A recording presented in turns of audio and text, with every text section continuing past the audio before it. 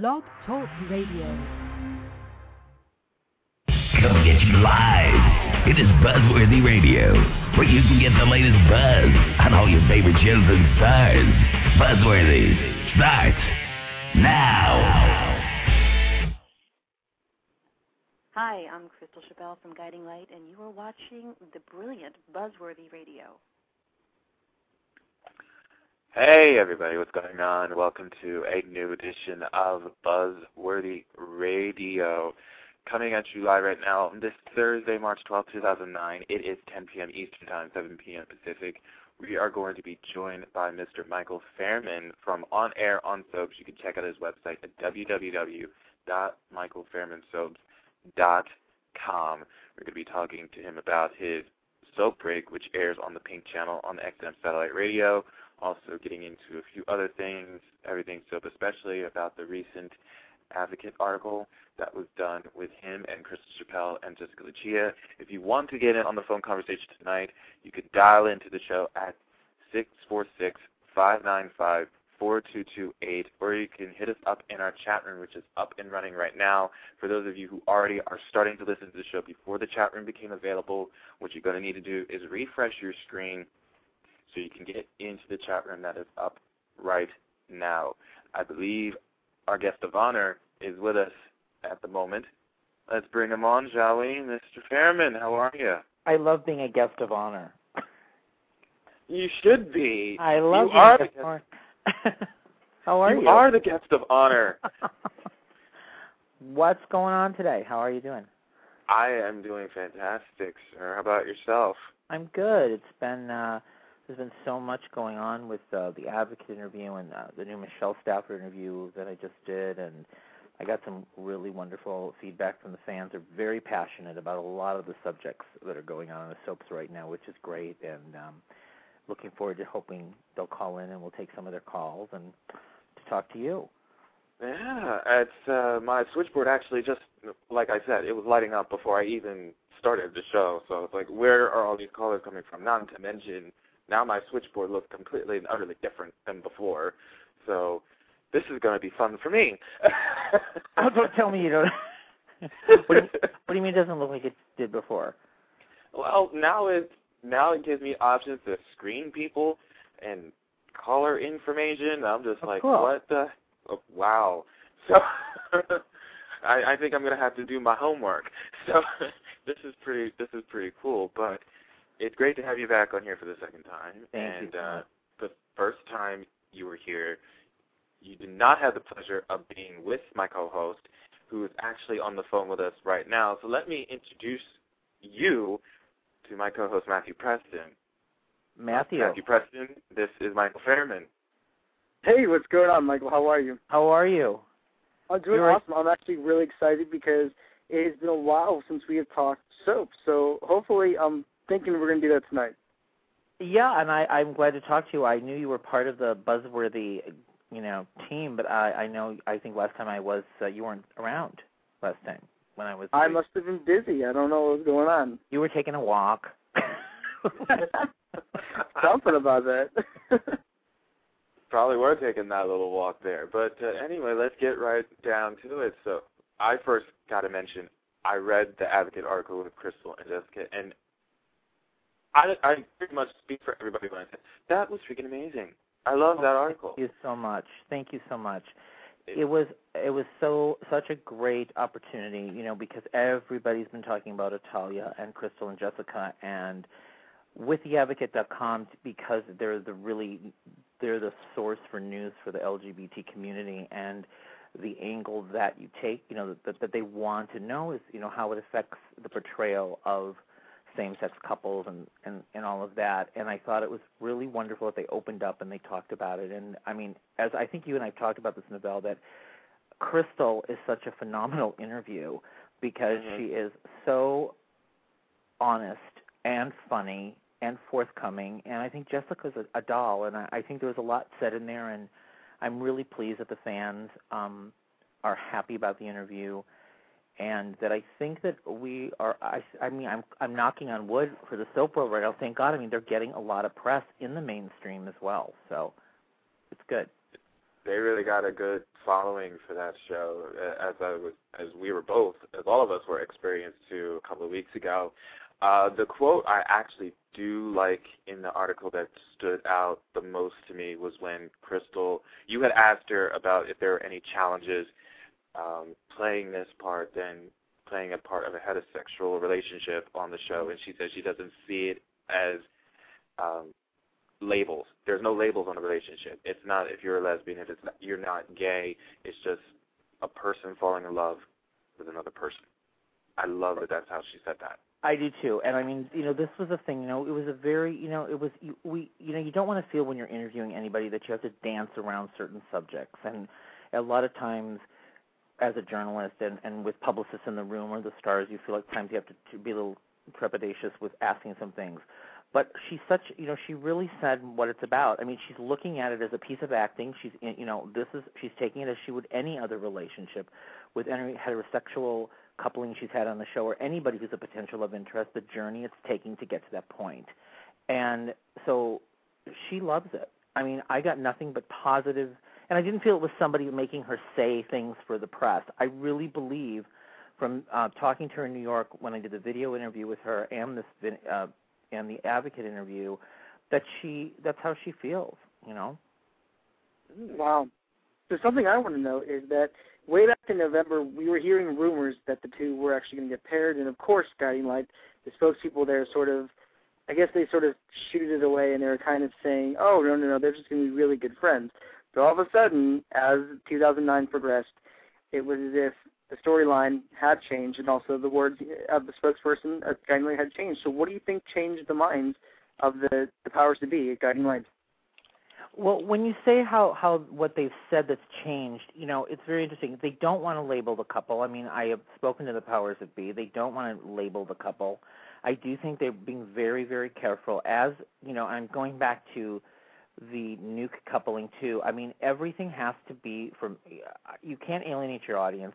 You have to get them on the journey. You have to get them to root for the characters. And you can't shove sometimes a same-sex couple down a middle America mainstream mentality sometimes. What's interesting is that with both of these couples that gay romances, if we say that term for them, you notice that the most popular couples, if you look at like polls and articles and websites, are Luke and Noah and Natalia. Yeah. Wow. It's not always like, and I'm not saying people don't love Carly and Jax. I'm just picking that out of my head right now. It's always not like Carly and Jax. It's more like, Natalia. It's it's like, no, I want to see. That's the favorite couple. Reese and Bianca. Reese and Bianca, which I think that was a debacle a little bit there. I think that was good in the beginning, but it got messed up along the way. Yeah, and it's a very good point. It did get messed. I think it got messed up along the way. But I don't know if you read my Julie Hannon Carruthers interview for theadvocate.com called "Here Comes the Brides" right before the wedding of Reese and Bianca, and that interview took a lot of heat from the fans because they felt like she was saying that the presentation of what was playing on air and what she was saying they were trying to portray, it didn't resonate to the fans. They felt, what do you mean they're going to end up together, and what do you mean this is a journey and this wouldn't go on? But there is a happy ending coming. There is a happy ending coming for Reese and Bianca, so I can tell you. And another thing too with the Otalia relationship, besides the fact that it was, I have to say, it's in Entertainment Weekly, folks. This couple made Entertainment Weekly. Come on. Another thing about this relationship is that they took the time to build this. They're taking the time to build this up. They're not jumping into this right off the bat and just showcasing it and sensationalizing it. They're taking the steps to build this relationship. And that's I think that's why it's really good. I mean, you almost agonize with these two women. They have these feelings. They don't know how to quite express it. There's something going on, and you're kind of watching the performances and watching all the nuances of it, which I really like. I like it. I mean, it's not like I don't care if they kiss tomorrow. You know what I mean? Like, that's not what my head's at with it, But they will kiss. They did tell me they will be kissing. There will be kissing down the road. It's very funny. Okay.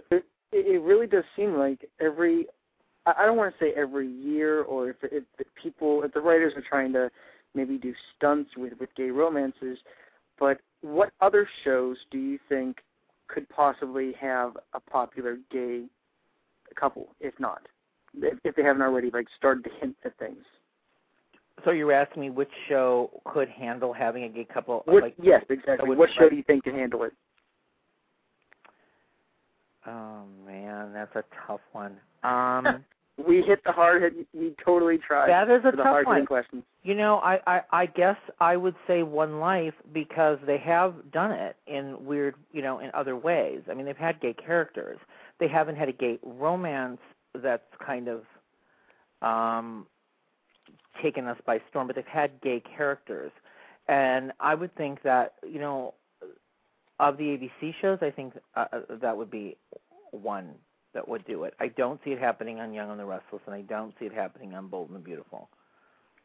Really? Because I kind of think Bold and Beautiful can handle it more so than... I think Bold and Beautiful would handle it as long as it's not a sensationalized, I just didn't want to be like, oh, the weird, the throw-in short-term character, because they do change course very often if you're not if they could find a gay forester out of somewhere, that would be great.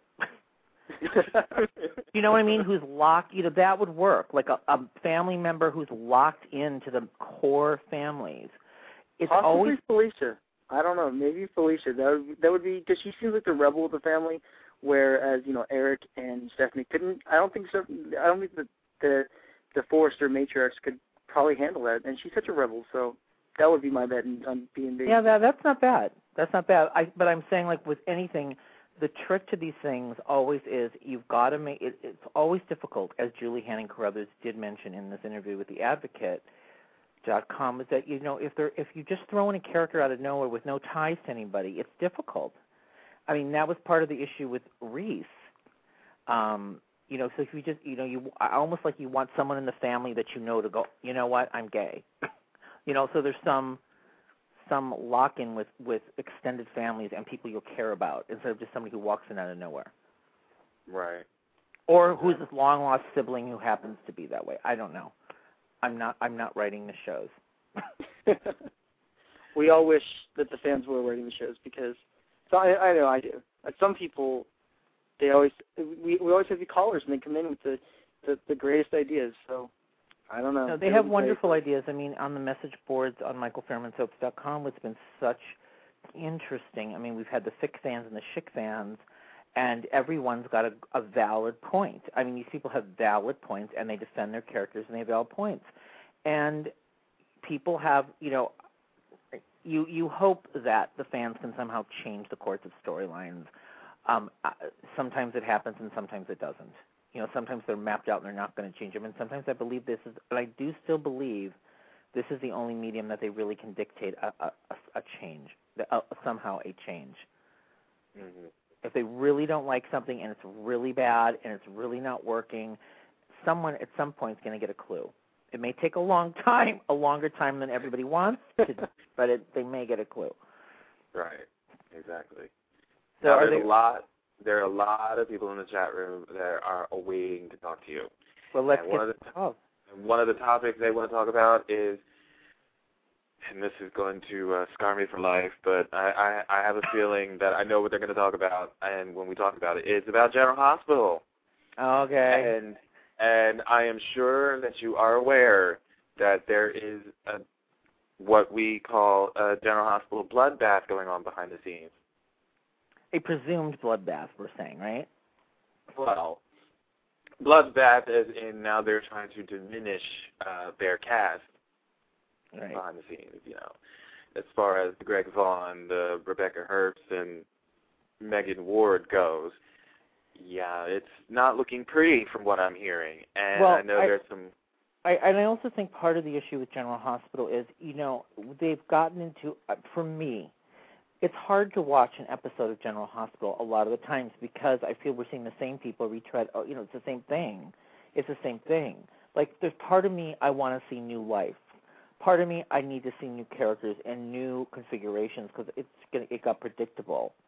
I don't really want to see Rebecca Herbst go. I like her. I do too. Same know? here. I hate the fact that I hate the fact that the quote came out saying that Brian Franz doesn't think she's pretty enough. She's gorgeous. She's beautiful. And listen, I've been with Rebecca Herbst on many red carpet. I've hung out with Rebecca. I mean, this girl is gorgeous. I mean, she's really a natural beauty. She's beautiful. So I don't even understand how that comment. I mean, does anybody remember Rebecca Herbst on the Nickelodeon show Space Cases? Come on, right there. She reeled me in from right there. What was it called?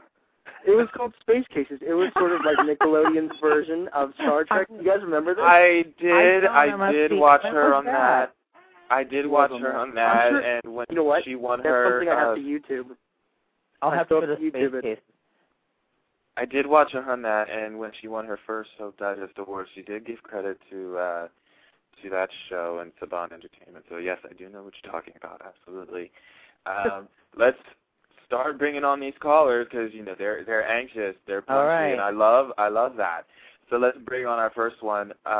804 area code. I know you're nervous to talk to Michael. Don't be. Hello. Hi. How are you?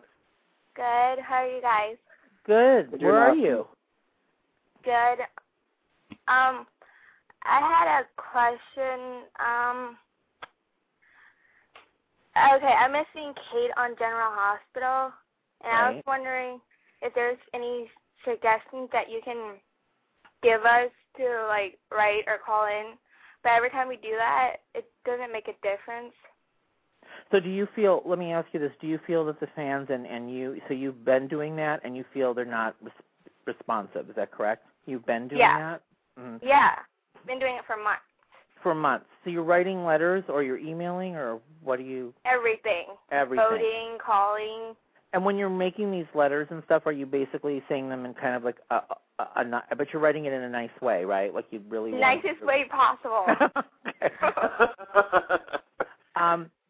Here's the problem. And I think you knew, did I speak with you last time or on another show maybe? I had lunch with Megan Ward and we talked and there was an interview on my website with Megan.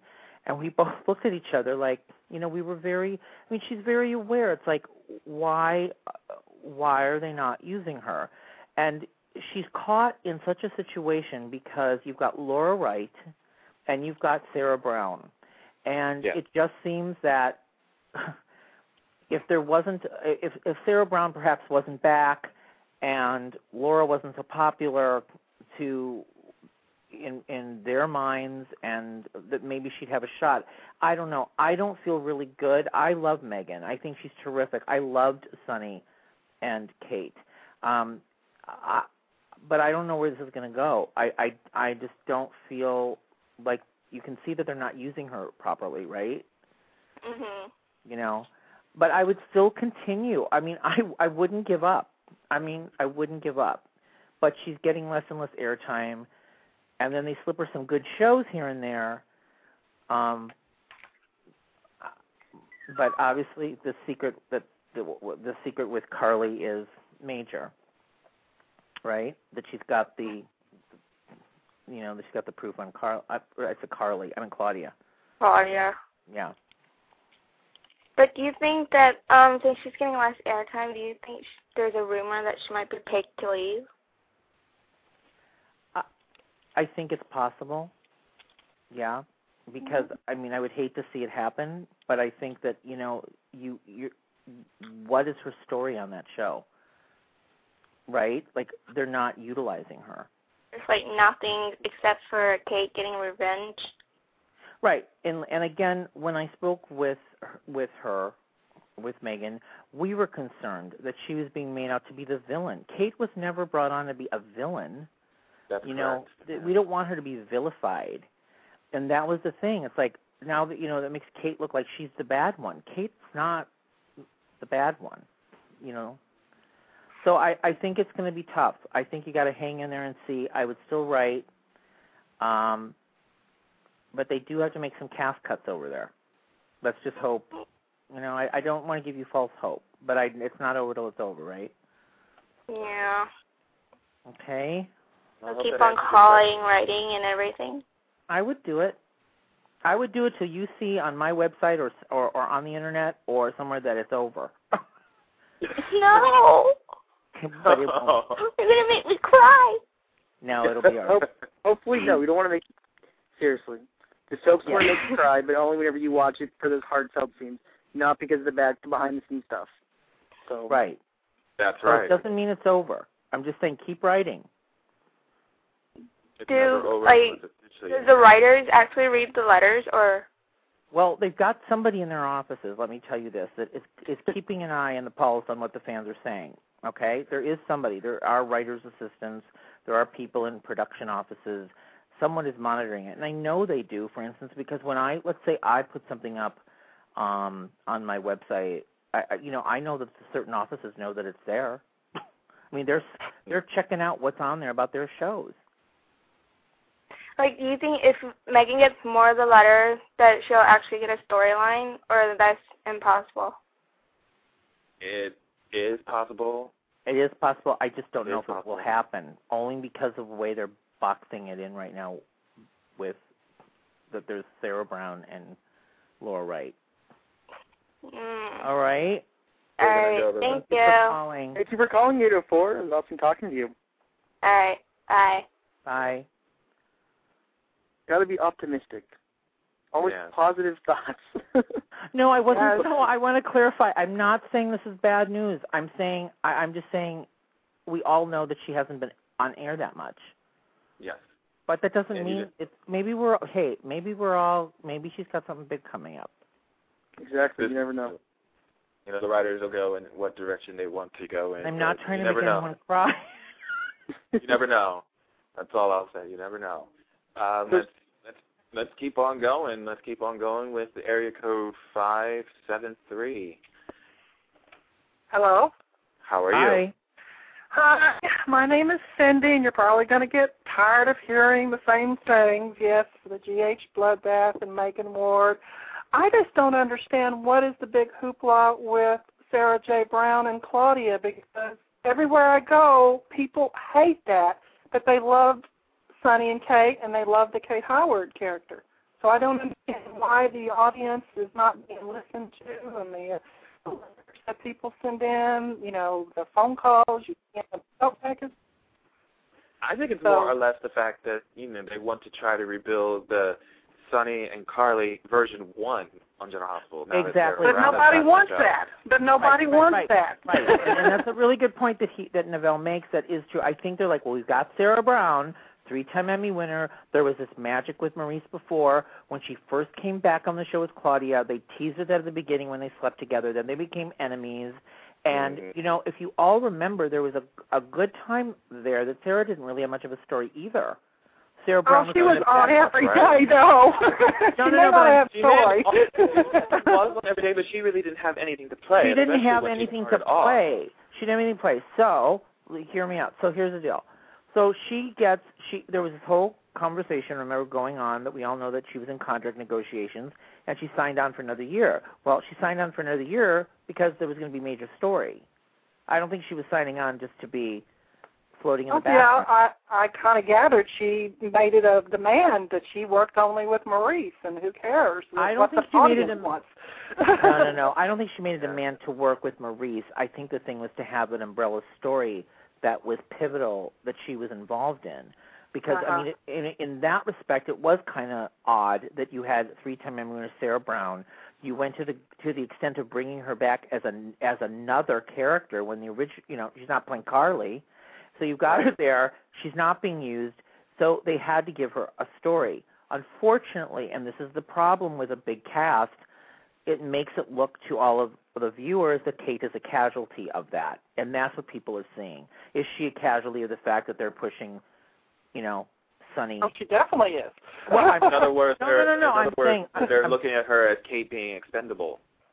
Well, you know what? Maybe we're all wrong. Okay, let's just say that. Maybe we're all wrong, and Kate's going to save the day, and he'll go back with Kate, I have some land to sell you, too, because, boy, it just doesn't look that way. What doesn't work that way? Just everything looks like Megan is on the way out. Listen, I know it's terrible. Frustrating. I know it's terrible. And I think it's so great and such a tribute to Megan that she has so many fans. I mean, I've talked to many of them. I've talked emails with them.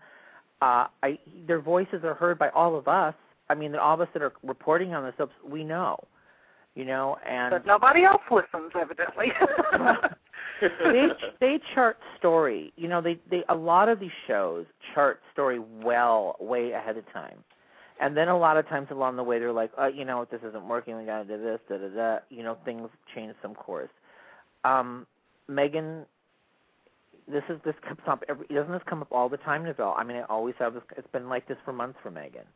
Yeah. I know. Well, that's what it seems like. The last 6 months, the ratings keep going further down. They were, they weren't the greatest, but every time I looked at it, and there was a popular skate story, something going on, the ratings were much higher. But since they shot Kate and we did this wonderful Marriage of Convenience, the ratings just go lower and lower. And well, let's just be honest. Poor Kate gets shot. Should have been shot twice, right?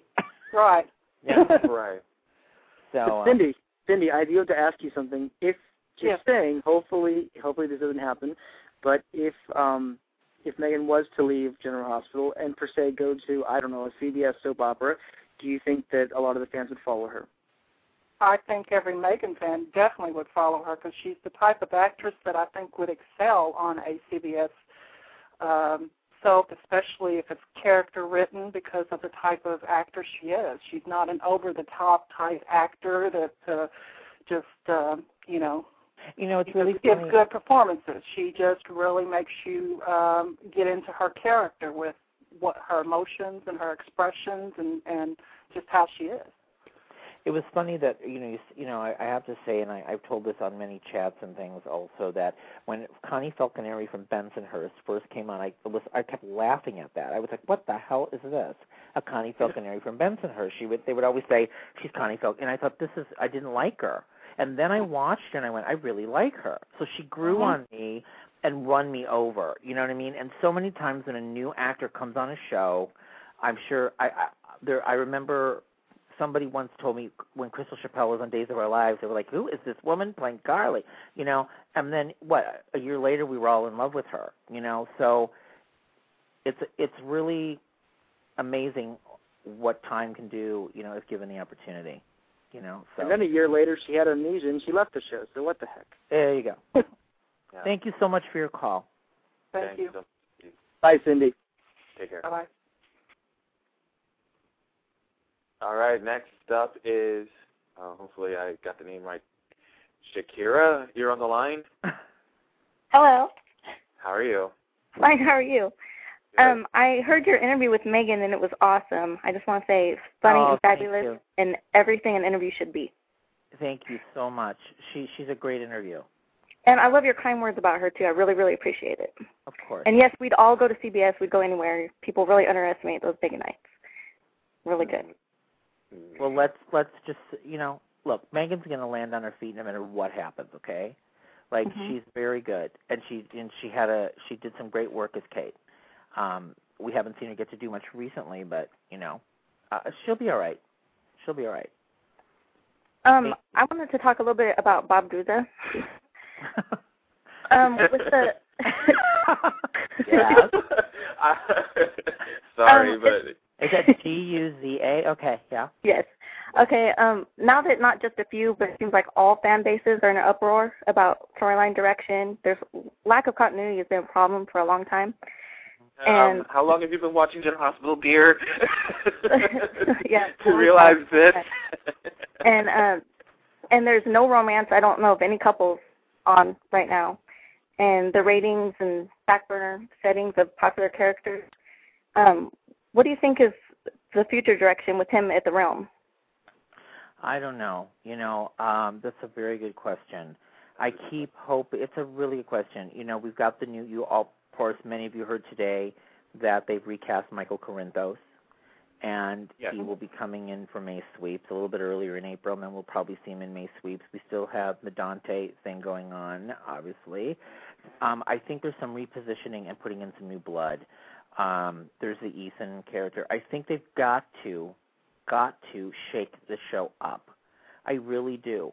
Because as I said earlier in the show, I have a hard time watching some of it. I mean, there are some.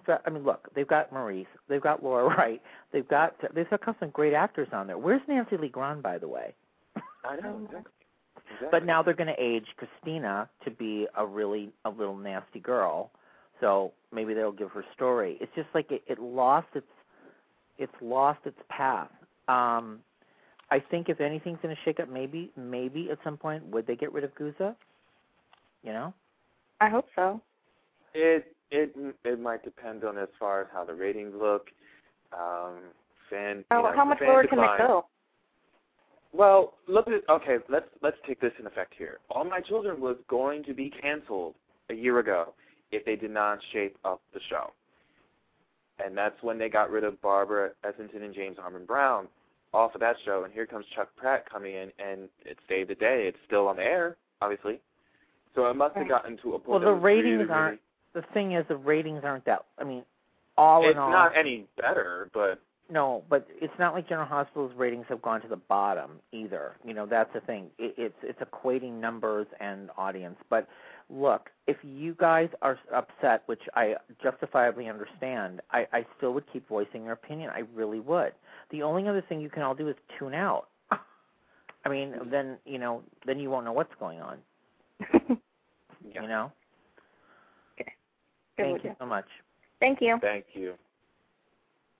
I think that if General Hospital's ratings slip further down to Guiding Light, then you might have something to worry about. If Guiding that's Light what I'm saying. They're not going to flip. I mean, they're just not going to go. Yeah. They're just not. They're the flagship show on ABC. But, I just wrote a blog yesterday. I mean, I have to tell you, and I do not think there's a finer show on television than One Life to Live. I'm sorry. That's the show.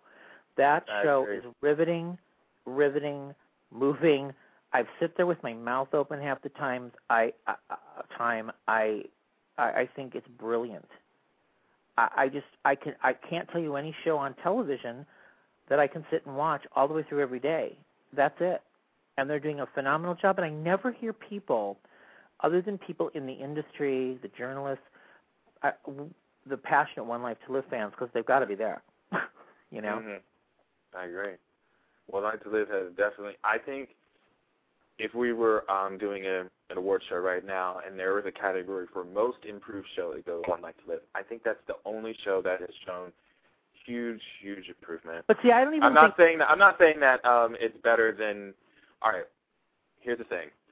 I love One Life to Live, but I also love Young and the Restless, too. Now, they did come a long way, too, once Maria Bell came at the helm. No. I have to say, no. Let me say this. Well, I agree. I mean, the shows that I think, like, if you're that are doing, I have got One Life Weiner and Guiding Light. I think all have been good.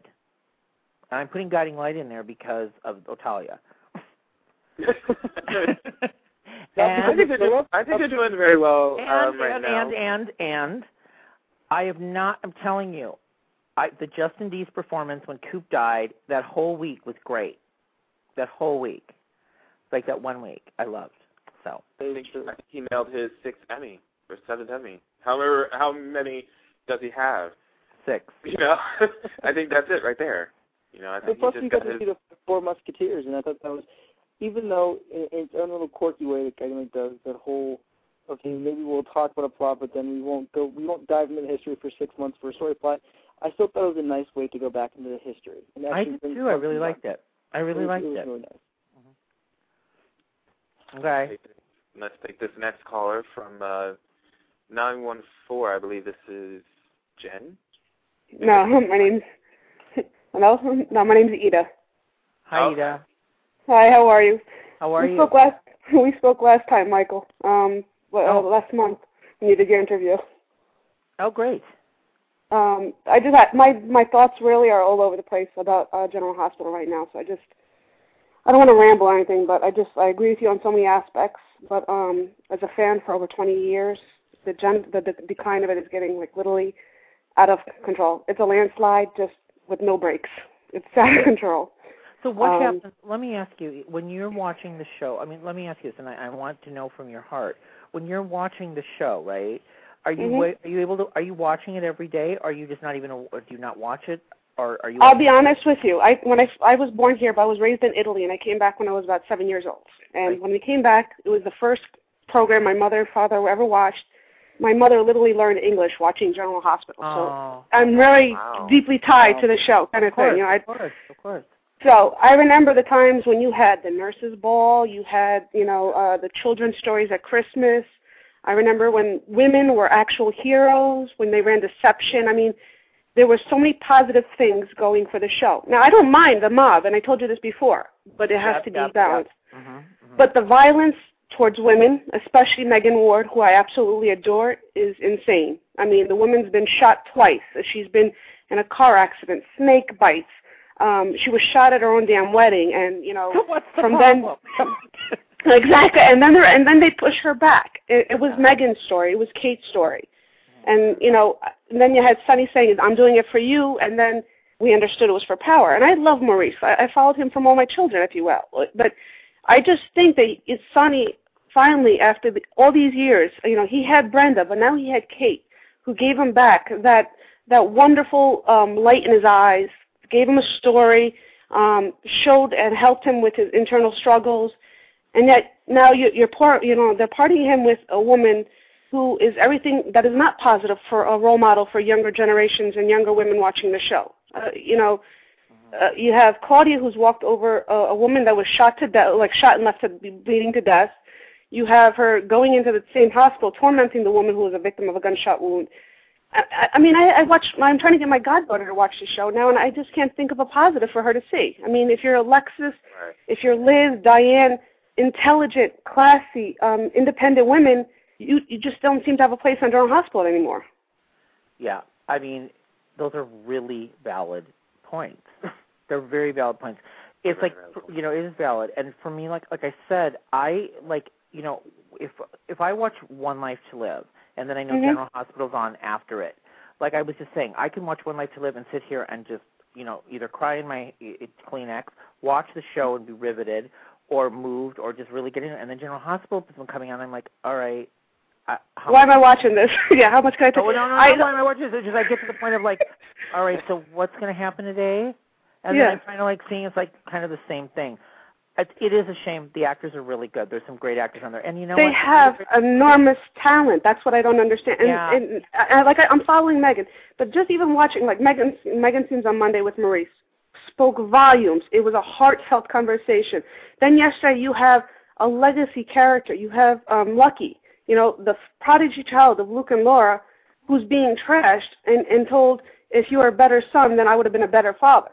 Let me ask you something, and I'll throw this out to all of you. What do you think of Natalia Livingston's Rebecca? What do you think about that? Oh, gosh. Go ahead, fill that one.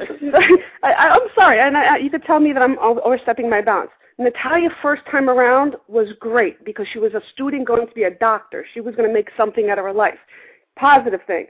Now you're bringing back Natalia as a dark character who's shady and stuff like that. I like her. I think she's a great actress.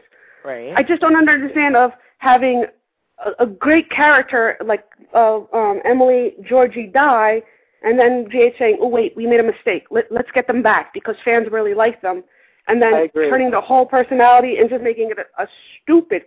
Not stupid. I have to give Rebecca still a chance, but still, I don't see the point of it. It's mind-boggling. I totally agree with you, and I think that goes for any soap. That truly goes if you guys know, whenever Y&R killed off John Abbott and brought him back as Alistair, it was that was a what the hell moment are you doing? And I think that and it's the same thing. But if you want to compare, though, with Frankie, when they killed off Frankie, and Frankie was a popular character, and then they brought her back as Maggie, just because they loved Liz Henderson. I did talk to Tyler Christopher. I'm sorry. I did talk to Tyler Christopher in an interview for Michael Fairman's Hopes. We did talk. And, he was great, and I love Tyler. He's another one. I love seeing Tyler have great emotional stuff to do. He did say that, it's hard for anybody. And I actually was talking with Karen Harris, one of the writers of the show, too, over lunch, talking about that. you know, he was such a dark character, and then they tried to lighten him up with the thing with Nadine, and that kind of like to me, I couldn't buy it. So it was hard to watch. So then they're trying to reignite this thing that they're saying that I can't talk, but Emily and Tyler, that Nicholas were such a couple, star-crossed couple that everyone rooted for, that they had to bring her back to somehow get that back. I can understand that, but like bring it back in a positive role model. Bring me back Emily as maybe another doctor, another, you know, a tech. I hear she's a tech now, so maybe there's a possibility of redemption. But to bring me back Sarah J. Brown, okay, and because one time many years ago there was some supposed magic and there was lightning and they wanted to struck it twice. She's been on for the past year and a half. To me, I haven't seen one performance that she has given that has merited her to get a pre-M nomination. Laura Wright definitely for the Michael shooting, absolutely hands down needed to be nominated. I think other quality workers should have been Megan Ward. Megan Ward supporting Sonny when she got shot. I think that there was just so many categories that Megan could have fallen as a second pre-M nomination for General Hospital. Well, I think you and I will have we'll have to be continued on the next. You know what I mean? We'll have to. I'm sorry. Right? No, like I said, after 20 years and coming to this country and growing up with this show and having a special bond, I'm just really ticked at the direction what's going on, and then what's going on to people that are very hardworking, dedicated actors like Rick Hurst and Greg Vaughn and Megan Ward. It's an offensive slap in the face to viewers who've watched General Hospital for many years. Right, I think that is well said. And again, you know, I think, you know, when I go into meetings and I talk to people and I talk about the genre and I'm talking to marketing people and programming people and people, you know, different levels that you're trying to explain to them what is the core of a soap opera audience. And I try to explain, you know, that a lot of people have such a strong, you know, it's their extended family. It's part of their lives. It's very important to them. You know, this is something that if you're not watching daytime soap operas, they don't necessarily understand. So, you know, these passionate viewers, it's very important to be passionate about your soap, and it's really important. I can understand the frustration for anybody. I mean, I've watched them since I was 9 years old, some of these. I'm like, I can't take it. You know, I'm throwing things at the TV. But you know, I know, I like you. I understand it's a fictional character, and it's great to sell publicity and stuff. My thing is this, and like I said, General Hospital is my core, you know, and I watch the other ABC soaps, and I actually watch Young and the Restless and Bold and the Beautiful. My thing is this: when you have a history of a show that's been on for God knows how long, and that you're rewriting history 2 weeks ago, you're destroying characters. You're making way for new characters and taking away from a rich and healthy past. Well, how do you really feel? How do I really feel? I'm holding back now at this point. But I think that, you know, it's great that men watch the show, but I think the core of soap opera viewers are women. And that I know of, the women that I know and go to work with in a hospital, I work in a medical profession, I can't see them saying, you know what, my favorite heroine is a skanky, loudmouth, arrogant woman that tortures and torments and victimizes people. I would like to say, my goddaughter who's 8 years old watching now saying, you know what, I want to see her because she's the head of the fashion industry, or I want to watch her because she became a powerful lawyer, or you know, she became a great nurse and she gave to the community in the hospital. These are things that I think are positive and inspire kids and younger women to watch the show saying, you know what, you know, it's fictional, but you know, it encourages them to say, hey, let me go to school, let me do this with my life. Look at the possibilities that are there. You know, when you're having somebody walk over a woman who's bleeding to death on a boardwalk or whatever thing and bleeding out. But remember this. When I do interviews with executive producers or talk to them, remember it is still a soap. They're about tantalizing. Soaps tantalize. So when people want stories that they're like, I can't believe she's with this, they're looking at soapy, tantalizing stories. And a lot of times there's got to be these vixens and the bad people and the this. I agree. I loved Helena. I think Helena Cassadine was the greatest. Bring her back. She had a point. She was a villain. That's it. She came in. This is what her role was. She was to do this, victimize poor Nick and Em and everybody else in the world. That was great. bring in Jerry. Jerry did the same thing. He was a terrorist. He was great. I loved him. He was just so mean that you had to hate him, but you loved him at the same time. But don't sell me a character that's come on as a vixen, and then all of a sudden everybody in the Blue Moon has to be whitewashed to sell me and redeem this character.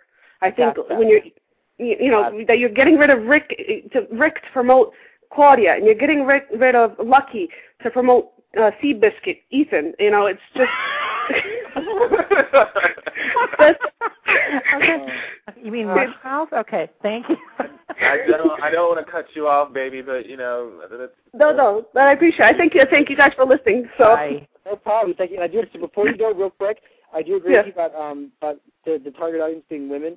But I used to play ice hockey, and not every day, but one time I found out that my whole team, full of masculine guys, who totally watch soap operas. So there are tons of guys who watch the soap.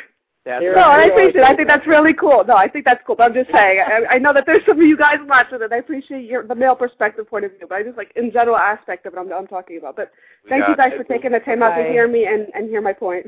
Sure. No Thank problem. you. See you later. Thank you for calling. Let's segue off the General Hospital boat here. We can talk about General Hospital for hours. I gotta get let me tell you that right now. We'll get off the boat.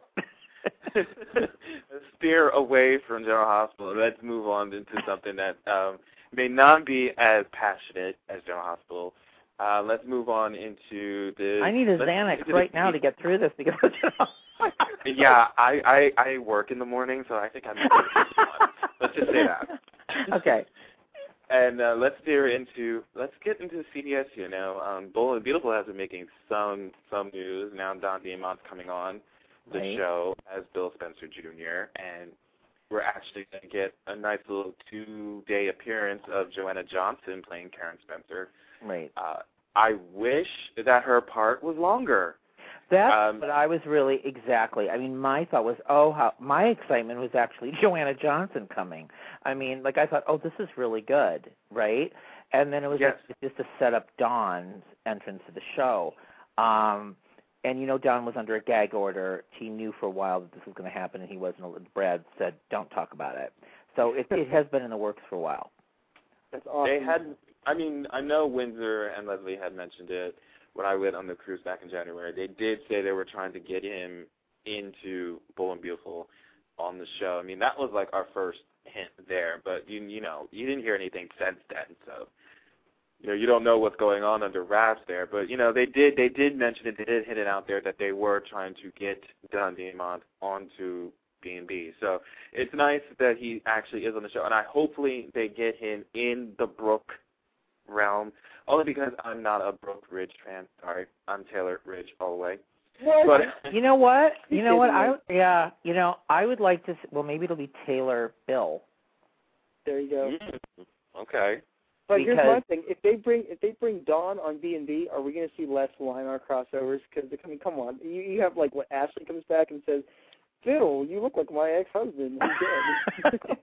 How are they going to play that one off? Right. I don't know how they're going to do that one.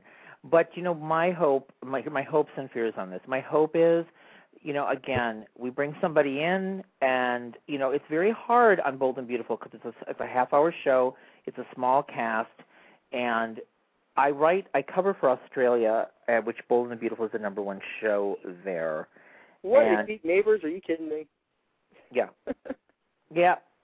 Yeah, I mean, the cover of the magazines, when I write a feature for Bold and Beautiful, it's always on the cover because you could have Eric Braeden of Young and the Restless, but they don't want to know about that. They want to know about Ridge and Brooke. So, again, he has to come into this core group of people. He'll be another male love interest for these women, and I hope it's something that sticks and not just how they've thrown somebody in there. Like Jack Wagner worked. He's in there. He was brought in. He was part of the family, and he had some ties, and it worked. So I'm interested to see how they write this and if it's got some longevity for Dawn. Yeah, because Bold and Beautiful definitely lacks in that department as far as continuity goes and everything. But I don't know. We'll see. Hopefully they get him. I totally thought of it too. If we were, and not to fare back to General Hospital, but Megan Ward, and she's like a hot topic of the night. I could totally see her being a Macy recast. Just even though Macy's in a coma or possibly. You know what? That is really a good idea. Seriously. I could see that. And if she's going to go to any show, I mean, if we're talking fashion, she can certainly go to Bold and Beautiful to continue. You know, if she's going to do something in fashion again. There's so much you can do with Macy's character coming out of a coma, dealing with, Sally. I guess they haven't really said Sally did, but dealing with possibly and Bill, and also because Macy, if you guys do remember, Macy and Karen a long time ago, it's on YouTube, had a nice little cat fight over Thorn. Yep. It might give Dan McVicker some more airtime because he's definitely underused on that show. That too. They could take him out of the back burner, so that could work. That's you never know anymore. Concept. I like that idea. You never know. You know anymore. what? If it happens, seriously, if it does, somebody better be paying me something. One of the things that I love to talk about is the fact that soaps don't appreciate its core audience, and basically the main thing about that is they don't cater a lot to the veteran actors or actresses on the show anymore. And how we mentioned with The Young and the Restless and One Life to Live, now doing that especially, why is it that no other soaps do that? Why don't they showcase veteran actors or actresses anymore? Why do they feel the need to showcase younger actors to feel the need to? I mean, I understand that they want to build up the younger audience. They want to get a younger viewership into the show, but why alienate your older audience as well? It's a really, really subject that I'm having such a hard time when I was reading all the rumors about the Erica Slezak. I mean, she's my all-time favorite actress on soap operas, and I couldn't imagine them, getting rid of Vicky, because they can't come up with a story. I know, because I kept waiting, when is the romance with Charlie and Vicky going to heat up again? But they've got but the show's so great, it's like there's not even room for it. I think advertising has a lot to do with it. I think we live in an age where we cater to younger people in the audiences that watch the show. I think that's what people assume, but the joke is that if you go and interview people like I do if I'm at an event, if I talk to fans when I'm hanging around, if I'm at the set, if they want to see these core characters that they love, even if they're veteran characters, they want to see the older characters. That's who they tune in to watch. They're not all tuning in to watch the 20-year-old characters. So there's a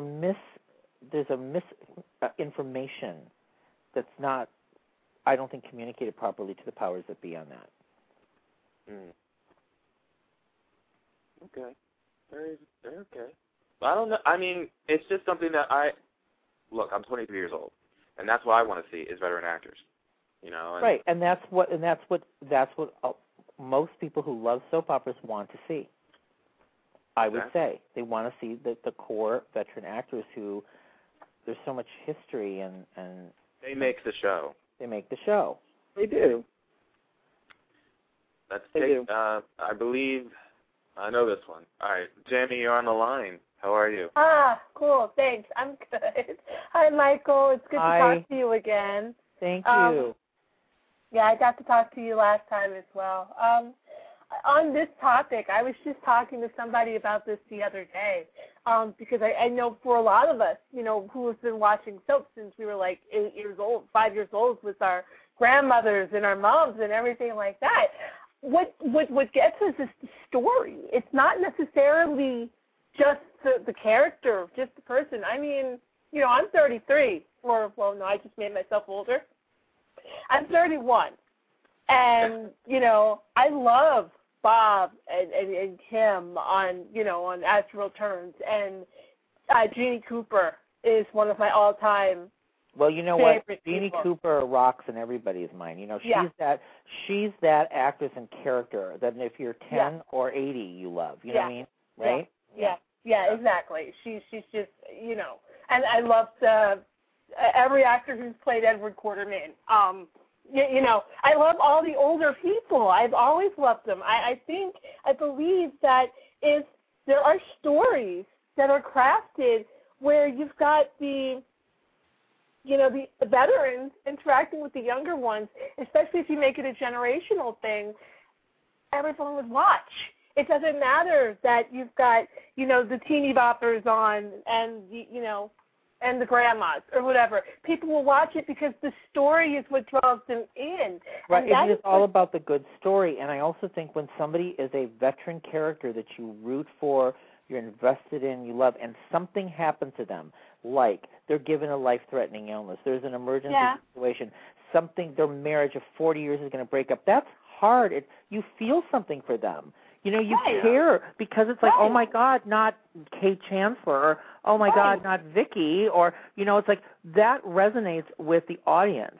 It's harder, I think, when it's a younger person. Like exactly. Right? Like if it's, and I'm just pulling out of my, like if it's Billy on Young and the Restless, who I love, I'm saying, but he's, I love him. I I think he's great. But again, would I be so gut-wrenched if Billy, like something happened? No. I think I'd be more if it was one of these veteran characters, Right. And like somebody like Tom in the chat room was just saying, today was a really good example. And as the world turns, we got to see this really awesome scene between Lucinda and Luke. I mean, you've got those scenes are those two I love. Yeah. I mean, Elizabeth Hubbard. Elizabeth Hubbard and Van Hansis. Oh. Yeah. Yeah. You can't go wrong there. And, just that scene, it just resonates with you. It's like, see, this is what I like to see. I like to see the older, more mature wisdom person giving it to the younger, give it to that next generation. And then Luke went and proved that, boom, I'm Lucinda Walsh's grandson.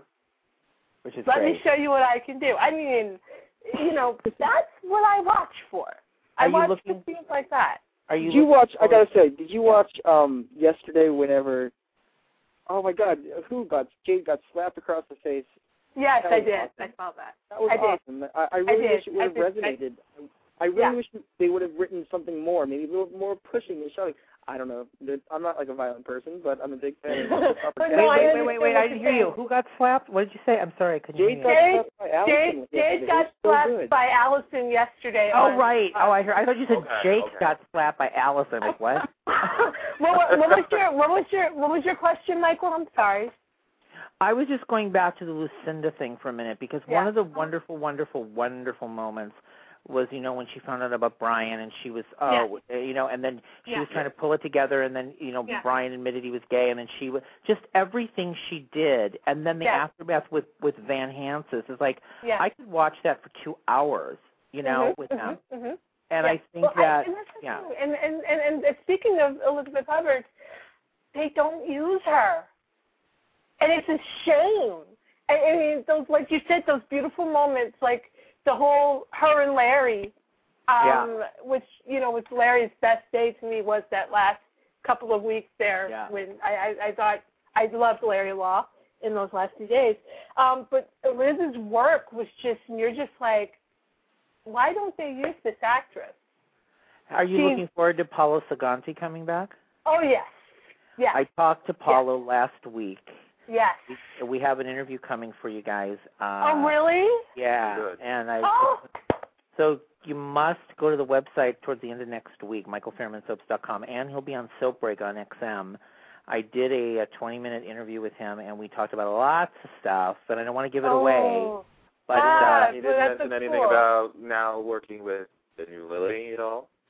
Did he say anything about working with Noelle? Okay, oh, wait. Come on. I'm going to tell you. I'll tell you one thing. Okay, one thing. But I'm not going to tell you the rest. Okay. He did. He did say, this, that he adored working with Martha Byrne, and he learned so much from Martha Byrne, and Martha Byrne really taught him the ropes. But he has really, in the short time, now, he just started back a month ago.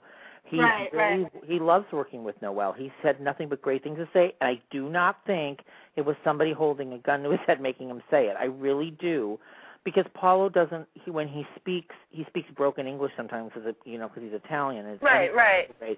But what I got out of it was he misses Martha, he loves Martha, but Noelle he thinks is doing a great job, and he's really enjoying seeing it. And couldn't get enough out of them. They're not going to tell me everything, but there's stuff to stay tuned for. So. Oh, okay. So that's cool to know. So, but make sure it'll be on the website towards the end of next week. So make sure you check it out because there'll be lots of good stuff in there that will kind of tip off what's going on. Okay. All right. Thank That's you so much. You're welcome. Bye. Thank you. Bye-bye. Bye, Jerry. Bye. Bye. All right, let's keep going on here. Yeah, exactly. Let's keep going here with area code 617. You're on the line. How are you? Hi, guys. It's Tom. How you doing? Hi. Hey, Tom. How are you? Okay. Well, I'm sorry Jamie stole one of my lines there, but is that when you're talking about the younger and older characters in that great Luke and Lucinda scene today, I've been watching Van as Luke since for about a year and a half, 2 years now. And some of his scenes with Elizabeth Hubbard are absolutely the best work that he's ever done. Mm-hmm. And it's such a great relationship. If you can remember back to the scene where Luke went to Lucinda just after she found out he was gay, and he's talking about Lily, who's at that point before she went in the coma, and he's like, "Is there something wrong with me?" And Lucinda is just telling him, "No, there's nothing wrong with you," and she's being like the grandmother that every gay guy in the world ever wished that he had when he came out. And it's just such a rich character history that I just can't see why soaps don't play up relationships like that more than they do. You know, I think those are those little nugget moments that come and go that they're like, you know, they find an opportunity to work it in and they do. But I think what happens is they get so, and again, I'm speaking from my vantage point, they've got to tell the story they're writing, and the story they're writing may be about two characters who are 35 years old, 30 years old. It may be a romance. It may be what, you know, because romance is really at the center of soap operas. And maybe, you know, when you've got something like a dynamic relationship between a grandmother and a grandson, and she understands, you know, because he's gay and she's being understanding about it. I mean, there's little nuggets that are stuck in that we go, oh, what great moments. But they're never necessarily written about a story for them. You know what I mean? Absolutely true. But there's something a real mistake, I think, that As the World Turns made in the last year, and that is in dealing with the Luke and Holden relationship, is that we all know how special that they are the father and son, and we know that Damien is the biological father, but there's no connection there. And then Luke felt totally betrayed when he found out about Holden and Carly. Then he sort of foolishly just accepts it all and forgets all his bitterness about 2 weeks later. And then Holden has disappeared from Luke's life ever since. There was none of the support that Holden gave Luke through the paralysis storyline. None of that was there during the election storyline. The characters barely spoke to each other. Mm-hmm. So if they knew they were going that way, why not have Luke continually turned against Holden and bitter by the betrayal, so that if they're going to take John Hensley out of the storyline involving Luke, now there's sort of a reason for it. Instead of us just standing there screaming, saying, Luke is drinking, he's drunk off his ass in the middle of Thanksgiving, and Holden doesn't even notice the guy's swilling beer every time he turns his head. It was an interesting comment you're making. It's very interesting. Like, where was Holden, right? Like, where was Holden? And then when Luke came back, when he came back in recently, Holden just sort of made some comment about Luke, as if he was saying, yeah, I've been paying attention all along, I just never really cared enough to speak up. And it was such a lousy message to send. It is a lousy message to send. I think it's going to be very interesting with Paolo Sorganti coming back as the biological father, and I think that obviously with Lily and Holden, it's going to reignite a lot of things. Now we'll see, is Luke going to be caught in the middle of what's going to happen? And is Holden going to step up? I mean, maybe, you know, I can't speak for why the writers had him back-burnered in all of Luke's trials and tribulations. But I kept waiting for more Luke and Lucinda like you are. So. But that's what's frustrating, is that this show seems to have lost its long-term planning. Because if they had thought their storylines out, they could have realized that conflict between Luke and Holden now would completely play into the reintroduction of Damien later. and they've lost. And just in the same sense that with this Luke being so upset about the Reg character, who they had on for 3 episodes over the year, where if they had played that relationship and friendship up, it would have made the subsequent storyline more powerful. You have such those are great points. They're great points. You know? So. Well, if you like my points, can I mention to you something that you'd mentioned earlier when you talked about gay relationships on which soaps could carry them off?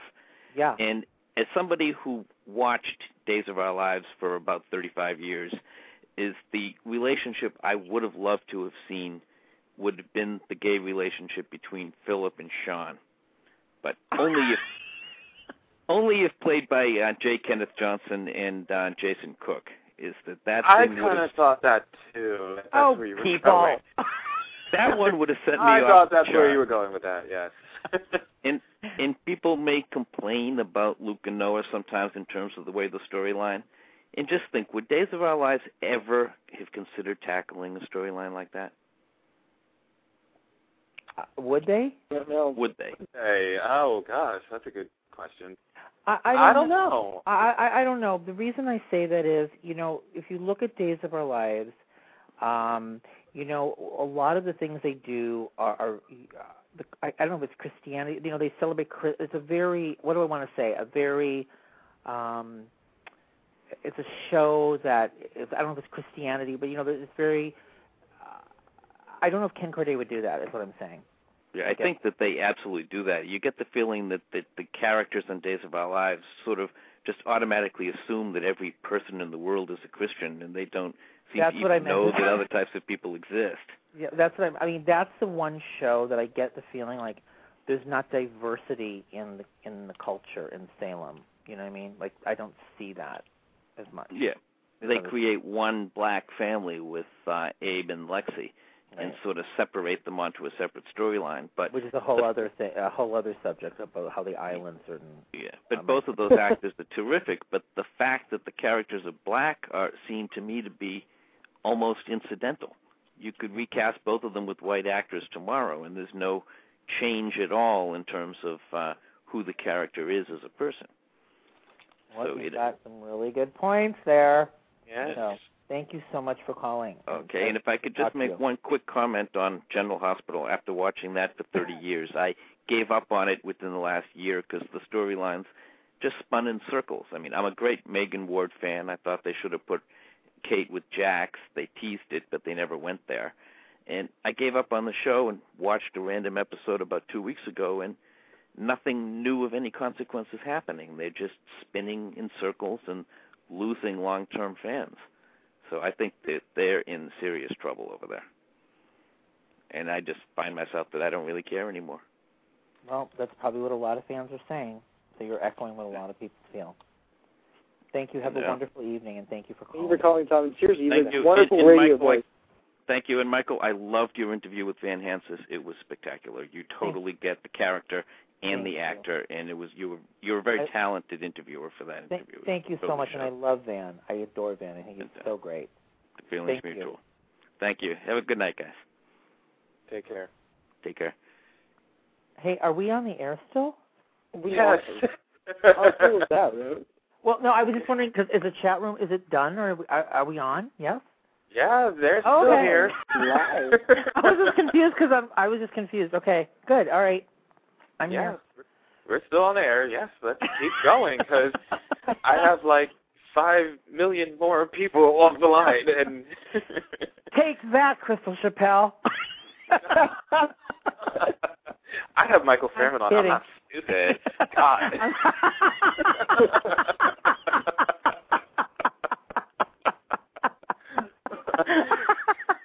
If you want to know what was so funny about what I just said, you have got to go to his website. Go to Michael Fairman's website and look at the Crystal Chappelle video. That's all I'm going to say. And I just have to tell you, it was the best interview I've ever done. I mean that. She's the best interview, and we had so much fun. And she's so funny. So I love her. Okay. That was comical. Area code 414. 414, you're on the line right now. How are you? I'm fine. How are you? we're having a little party over here, and you haven't joined us on. I was dozing off for a minute because talking so long. But anyway, I do want to talk about Young and the Restless. Yes. Okay.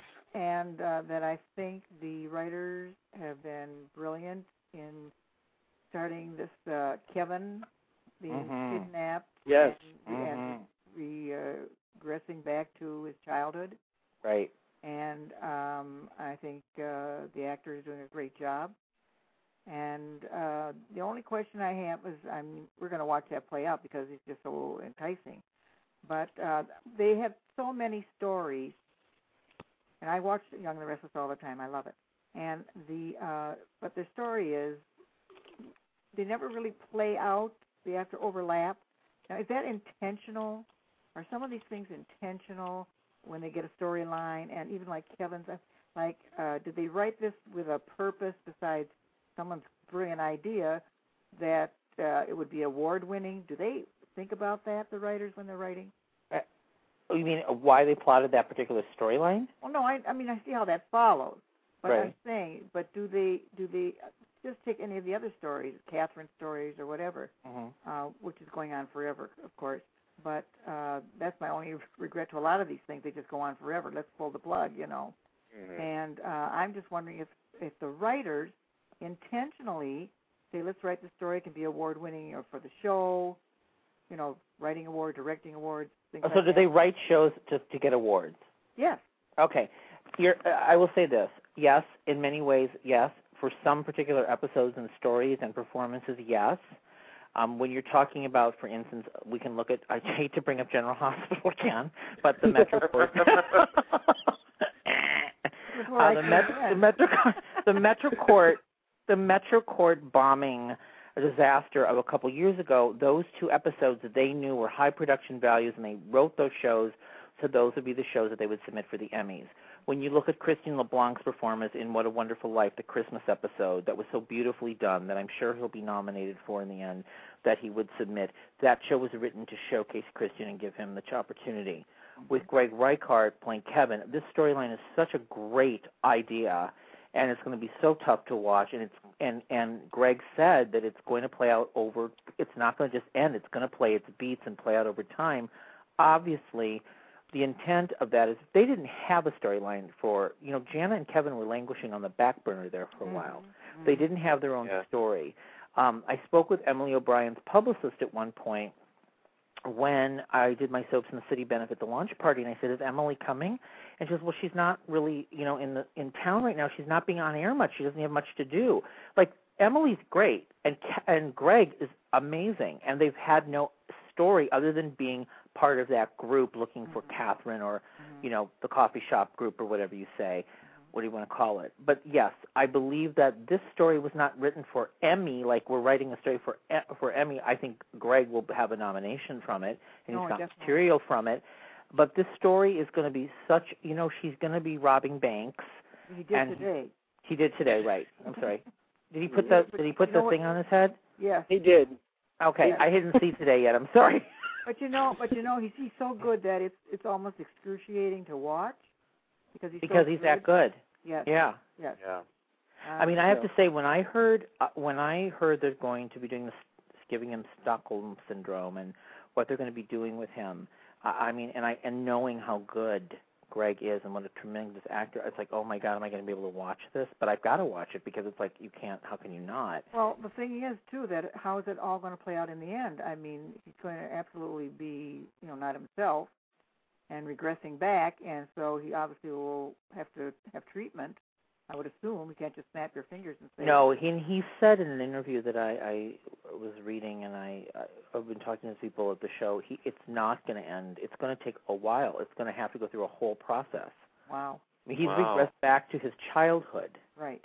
Right? He is regressed back. Well, it's very clever because they've made that the other actor, what's his name, Clint.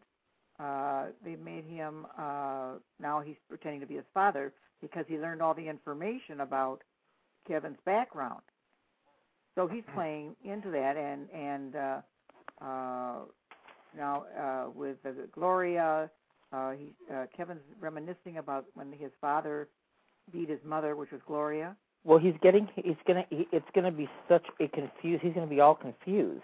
Well, he is. You know. Hey, so his mind is going already. No, do you know about? I don't know how many people you know, but next week Clint has a heart attack. Oh, really? Really? Yes. Yes. Spoiler alert. We're going to hit the spoiler alert. Spoiler alert. Spoiler alert. I didn't know about this, but go on. That leaves Kevin hanging in the wind, right? I'm not going to say another word. Yeah. Well, I do have to say for know YNR, what happens next, so I won't say anything either. I totally have to say for YNR, I thought that it was so smart. If you guys watched, I think it was on Christmas Eve or Christmas Day, that they replayed a rerun from, I don't know what year, I want to guess like 1989. Yes, 1989 episode of Clint and Marge, and I just thought that was so smart because remember they brought Clint back. But when they brought Clint back, I said, "Oh, I remember him now." And plus, how funny is it that the actor used to play Mitch Cooper on Dallas? Wow, it's hilarious. Yeah. Wow. I mean, I have to say, The Young and the Restless does such a tremendous job of there is a lot of thought. There really is. You can see by the stories they launch. I really believe there's a lot of thought over at that show with Marina Bell and the team. A lot of thought to these stories and the arc of these stories and how it plays into history. I've loved YNR this past year and the year. It's just been great, and I love the whole thing. Also, I love what they're doing with Victor Jr. going blind. Yeah. Well, I thought that was really brilliant. I thought, because Hope was blind. Well, his father's coming to his rescue. Because I thought that was a good way. Like, we need what story can we come up for him? And then that to me that was like really good. And let me ask you one other thing before I go. Sure. Has Victor ever married anyone his age? No, Victor has to marry a teen. He must be taking a lot of Viagra. That's all I'm saying. I just love the fact that that he had a vasectomy and then all of a sudden it got reversed. Please. Now he's pregnant anyway. Yeah, what about that? I think Julia. I mean, I don't Julia care. His age? I don't care for Ashley. I mean, she's just like so bland. How do you really? This is the first time I've heard someone say, I don't like Ashley. I don't care for Ashley with Victor. You're a Victor Nikki fan, right, Ben? No, it's not even that. I just think, it's just the same story, with Victor. I mean, please. If we want to go back to the 90s, this is what I want to say. Like, I was a fan of the early 90s. Let's have Paul go back with Lauren. Let's have Ashley and Tracy fight over Brad again. Bring him back alive. Let's have, might as well bring back Laura Lee Bell. I mean, come on. Exactly. That's I want to bring back. I'm sorry. I want to bring back the '80s and everyone's big hair. No. And the opening. You really want to go that far? Let's bring back Brenda Dixon as Jill. Okay. Remember that? No. Oh, man. No. Okay, I'll let you go, guys. But thank you and have a good night. Thank you for calling. All right. Bye. I love YNR calling. That's awesome. Big hair. No, I don't want to relive that again forever. No, I don't. I just remember when they were doing flashbacks, and I don't know, was it with Beth Maitland and Tracy Bregman and her hair. I just oh my God. And even Don Diamant's hair in those flashbacks. Oh my God, isn't that very awesome? high? With a very high hair. Yeah. Well, the only thing I would love to bring back in the 80s from that show is definitely the opening. Right. The good opening. The really good, cheesy opening that was just so good that just fit for the show. Yeah. They kind of tried it in 2000, but no. There you go. Area code 405. Hello. Hi. How are you? Okay. The interesting thing, I used to watch Days whenever I was young, and it just seems like it went pretty much downhill to me. Mm-hmm. But and pretty much there's certain storylines that were on As the World Turns that I don't see the point. The ratings whenever they started the Liberty and Parker storyline, the ratings totally kind of sunk with them. I'm sorry. I unfortunately I voted Liberty and Parker my worst couple of 2008. I never even understood. I just was like, why are we? What is the appeal of this couple anyway? Yeah. I mean, You know, they got the nickname Pukity, obviously. Yeah. They do?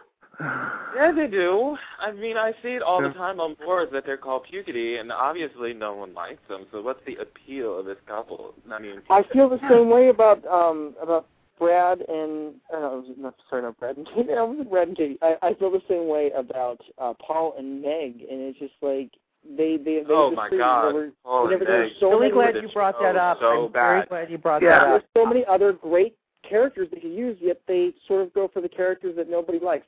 That's mind-boggling. Let me ask you a question. Who do you like? Who would you like to see more of on As the World Turns? Like, who do you like that you're not seeing? Well, I would like to. With me, I would like to see like a Tom and Margot storyline, or something like someone from Tom's past that wants to get him disbarred, or something like that. Right. And remember when Ellen Dolan had like lots to do? Well, I have to say that because I actually love Ellen Dolan, and I remember the rape story, so many great things. And again, here's another veteran actress who's languishing, and they give her something for a little bit, and you go, oh, I think they're going to give Margot something, and then it's like, no, they're not. No, they're just going to have Margot say that Paul. The fact of how can Paul get out of jail? Yeah. I was surprised they even mentioned the fact back in 2002 that she had to go back into the hospital, and her and Katie had to, they were in the hospital, and they revisited the rape that was from 10 years earlier than that. I was surprised they even did that. Even had flashbacks for it. I could not believe they were even able to delve that far back into history on that show. Even then, that was scary. And I agree with the caller. I think Tom and Margaret should have something. I think that the Hughes family as a whole should have something. Yeah. It started with the Hughes when the show first came on the air. It was the Hughes. Why is it the Hughes family on the forefront? They should have something, if anything. Because it's all about Allison. Is Maddie even still on the show? I don't even. They brought her back, but I don't know. Is she still in Oakland? Oakland. Oakwood. I don't know. Oakwood. Okay. No, I said Oakland, which they actually did come to in 2002 when they visited the Pitt campus. But yeah, that's another team story. Are you in Pittsburgh? I am in Pittsburgh. Yes. Oh, how is Pittsburgh? Pittsburgh's awesome. Okay, cool. Love it. I'm actually leaving it to go to the Big Apple soon, but yeah, totally love it here. Yeah. Thank you so much for your call. Okay. Take care. Welcome. We'll see you later. Thank you. I love the energy tonight. There is so much energy. It is so cool. I love that we get to do, soap shows like this and just have those passionate soap fans. Because that's what we've been hearing. It's just that the fans are passionate, and that's whenever you can look at the ratings and say, like, oh, they look so dismal, and oh, our shows are doing so bad. But then you can listen to shows like this and hear how uplifting and how either with positive comments or negative comments or why they love their show or why they hate their show, the soap fan is still out there. That's right. So many years. Here's this question I want to put. I mean, anybody can answer it. It's not to just one direct person. But for you who are listening, and, of course, Michael and Matt on the phone, for you guys, your favorite shows that you do watch, what is it that you would like them to do on your show that obviously is not being done in order for it to be improved better? One Life to Live and Y&R, they're doing the steps already, but it's like, don't they need more of something in order for it to be? Well, of course, it's not going to be the way it used to be, not even 10 years ago, but at least have some sort of something in its story. Or let me just chime in and ask you this. Do you think that 10 years ago, do you think every soap opera was good 10 years ago? Do you think every show was that good 10 years ago? Well, if you think about it now, 10 years ago was sort of whenever things started, like, turning. I think the 2000s, because everybody, I remember I saw on, it might have been a soap opera guide or digest or, one of those magazines, it had teens, how the focuses were on teen storylines, and that's whenever the vets started to get pushed aside, was whenever the 1999, 2000 season hit. So maybe 10 years ago, maybe that's never started to happen. Don't know. Well, I have to say, like, I remember when I was executive producer at Soap City for Sony, and my... No way, I used to love that website. Yeah, well, I created SoapCity.com. That's awesome. Thank you. Yeah, so I created SoapCity.com, and it was the first online brand for soaps, right? And Young and the Restless and Days of Our Lives were owned by Sony, and I created their original websites and navigation. And I remember Glow by Jabot. Yes.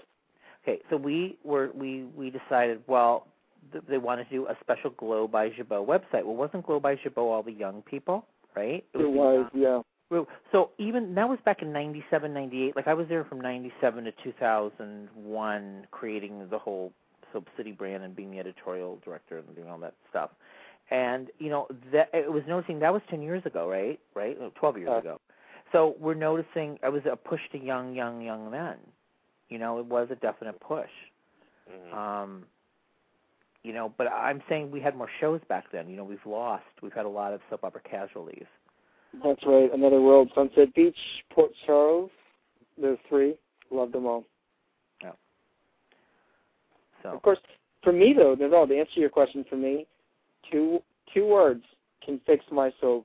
Or not even fix it, but just make it better. Lauren Fenmore. Loved that character. And I loved it whenever we got to see the glimpse of Lauren, the vixen, that Michael didn't marry. Bring her back. Maybe she gets hit on the head, and all of a sudden she's back to making people's lives a living hell and fighting for what she believes in, like she used to be. That's what I think. Bring back Sheila, bring back Lauren. I don't know. I'm sorry, but no, Sheila's done with. That's a commodity that needs to be. I don't Sheila is like Jason Voorhees. Sheila been dead in 8 Faces by now? I mean, no. Seriously, Sheila is like Jason Voorhees in the Friday the 13th franchise. She will not go away. If I were penning it, I would not bring her back at all. There is no way. Not enough money in the world. No. Sorry. That's where I put my foot down. Area code 312. You're on the line. How are you? Hey, Nobel and Matthew. What's going on, guys? It's Tony from Oh my goodness! It's our long lost Chicagoan. I don't know. Did I just make up that word? What's going on, Tony? It's Chicagoan, Nobel. I'm doing all right, buddy. Listen. The last I know has been shows. You just mentioned One Light Club, and I've been watching the show for like a few weeks, and it's been kind of up and down, busting this and running. But this week, especially with all the stuff been going down with the accidents that's now let Matthew paralyzed, and then now we find out today Sheen got leukemia, and Cole eventually again revealed that he was in the car. Stone, revealed that he had a drug problem, and you should see Hilary B. Smith the other day. Oh my goodness, she was incredible. And when she found out that Cole was in the car, that Cole had a drug problem, and Matthew was in the car with him, she went off on him.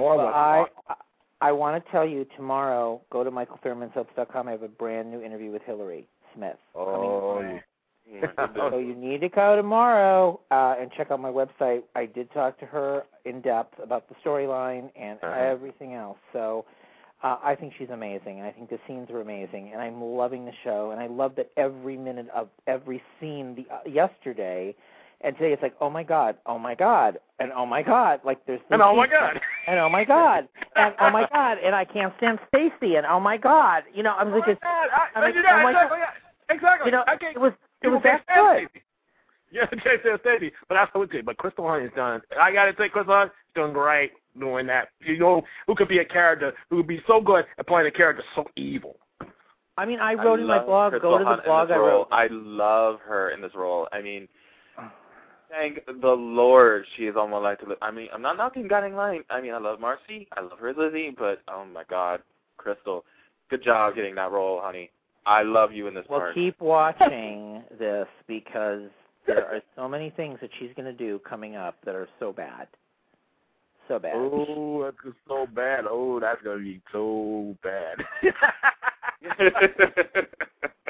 Hey, Michael, I got one quick question. I read on somebody's sites and other sites that I hear that possibly Jamie Lynn may be heading to All My Children. You know anything about that? Wait, I didn't hear what you said. Could you repeat that? I'm so sorry. I said this rumor. I saw on somebody's our pal Super Poster posted something on this blog saying that as an insider in All My Children that Jamie Lynn may be heading to that show. You hear anything about that? But I can't hear the name he's saying. I'm sorry. Really? Jamie Lynn. Jamie Lynn. He used to be on Mello's Place. And, oh my God, Savannah. Yeah. Yeah. Well, that's where I remember her is from Just the Ten of Us, but I remember her from Just the Ten of Us and also from that show Mello's Place and Savannah too. Yeah. It's rumors that she may be coming to play Sky or Leslie Coulson. That's what I'm hearing. Do you hear anything about that? There are rumors about it. I don't know if that's actually going to happen. So basically, take that with a huge grain of salt. Basically, that's what you're saying, right? I'm saying, wait a minute on the that. Rumor. Yeah, I'm saying, wait a minute. I can see saying Sky, no doubt, only because she looks like Robin Christopher. Mm-hmm. On some aspects, I can definitely see her playing that. Mm-hmm. Yeah, if she does come, that will she'll probably do that, you know. But I'm going to say what you just said. Yeah, just take it with a huge grain of salt and just wait. I would. It's true enough. I would. Thank you so much for your call. It was great to talk to you. Hey, no problem, guys. Take care. Bye-bye. Good night. Awesome guy. Let's take this next one. 571. There's still, I can't believe there's 571. You're on the air, but I can't believe they're still calling. They're still calling. It's awesome. Hello, 571. You're on the air. Hi, how are you? Good. How are you? How are you? Good. Michael's actually wondering what are your thoughts on Rachel Melvin leaving Days? First of all, I want to just tell you that I love Rachel Melvin personally, and I think she's a great actress, and I think she did a tremendous job in Days of Our Lives. And I think that she actually really, I think it was time for her to move on. I think she wanted to do other things. And I think you can kind of see the course of how the show was going. And I think maybe she felt a little unsteady about what was going on at the time. But I think it was really her time to go. I think she wanted to leave. Are you intimating that possibly she was pushed out? Oh, no. I'll just know your thoughts. No. I believe she wanted to go. I believe she wanted to leave. I think she's a talented actress. She's a young girl. I mean, she's a young woman. She's got a whole career ahead of her, and I really think she wanted to go try other things. I've hung out with her. I've done many interviews with her. I've talked to her. I think she's so funny and vibrant, and I think she could be very successful. So I say good for her. It's our loss, though. It's our loss, you know. It really is. Yeah. I'm a big fan, too. So. I'm a very big fan of hers. Well, since we got you on the line right now, as far as the Days conversation goes, let's segue into that for just a second. You know, we dealt with the whole backstage drama that's been on Days for like a year and a half now, starting from last year all the way up until now. You know, now with the recent ones in regards to Dee and Drake being gone, and Taylor Penglis, Leanne Hunley, Mary Beth Evans, and Stephen Nichols. And now, of course, Rachel Melvin leaving the show on her own accord. I am very, very, very surprised that the ratings is still high up there. I mean, it was at number 3 last week, if I'm not mistaken. And everybody made this big, huge hoopla of the fact that they're not going to watch now because Dee and Drake are now gone. Teo's now gone. They're going to stop watching the show, but they haven't stopped watching. Does that absolutely mean that the show can actually move on without Dee and Drake on the show? I mean, do you really think that it can survive without those two being on the show? In your own impromptu opinion. This is for anybody, by the way. Oh, are you asking me? Oh, okay, I know who you're asking. Yes, I think the show can survive without Dee and Drake. And yes, I think the show is being tailored around, EJ and Nicole and Sammy and Rafe and this age, this group, and Bo and Hope will be there. And I think they had to do what they had to do for obviously to stay on the air. It was a difficult. I mean, I remember talking to many of the actors through that whole tenuous time when nobody knew whether the show was being renewed. It was awful because nobody knew what the hell was going on. And I think, I think I've said this in other interviews, you know, there's certain markers they have to meet through 2010 to be able to get renewed even again.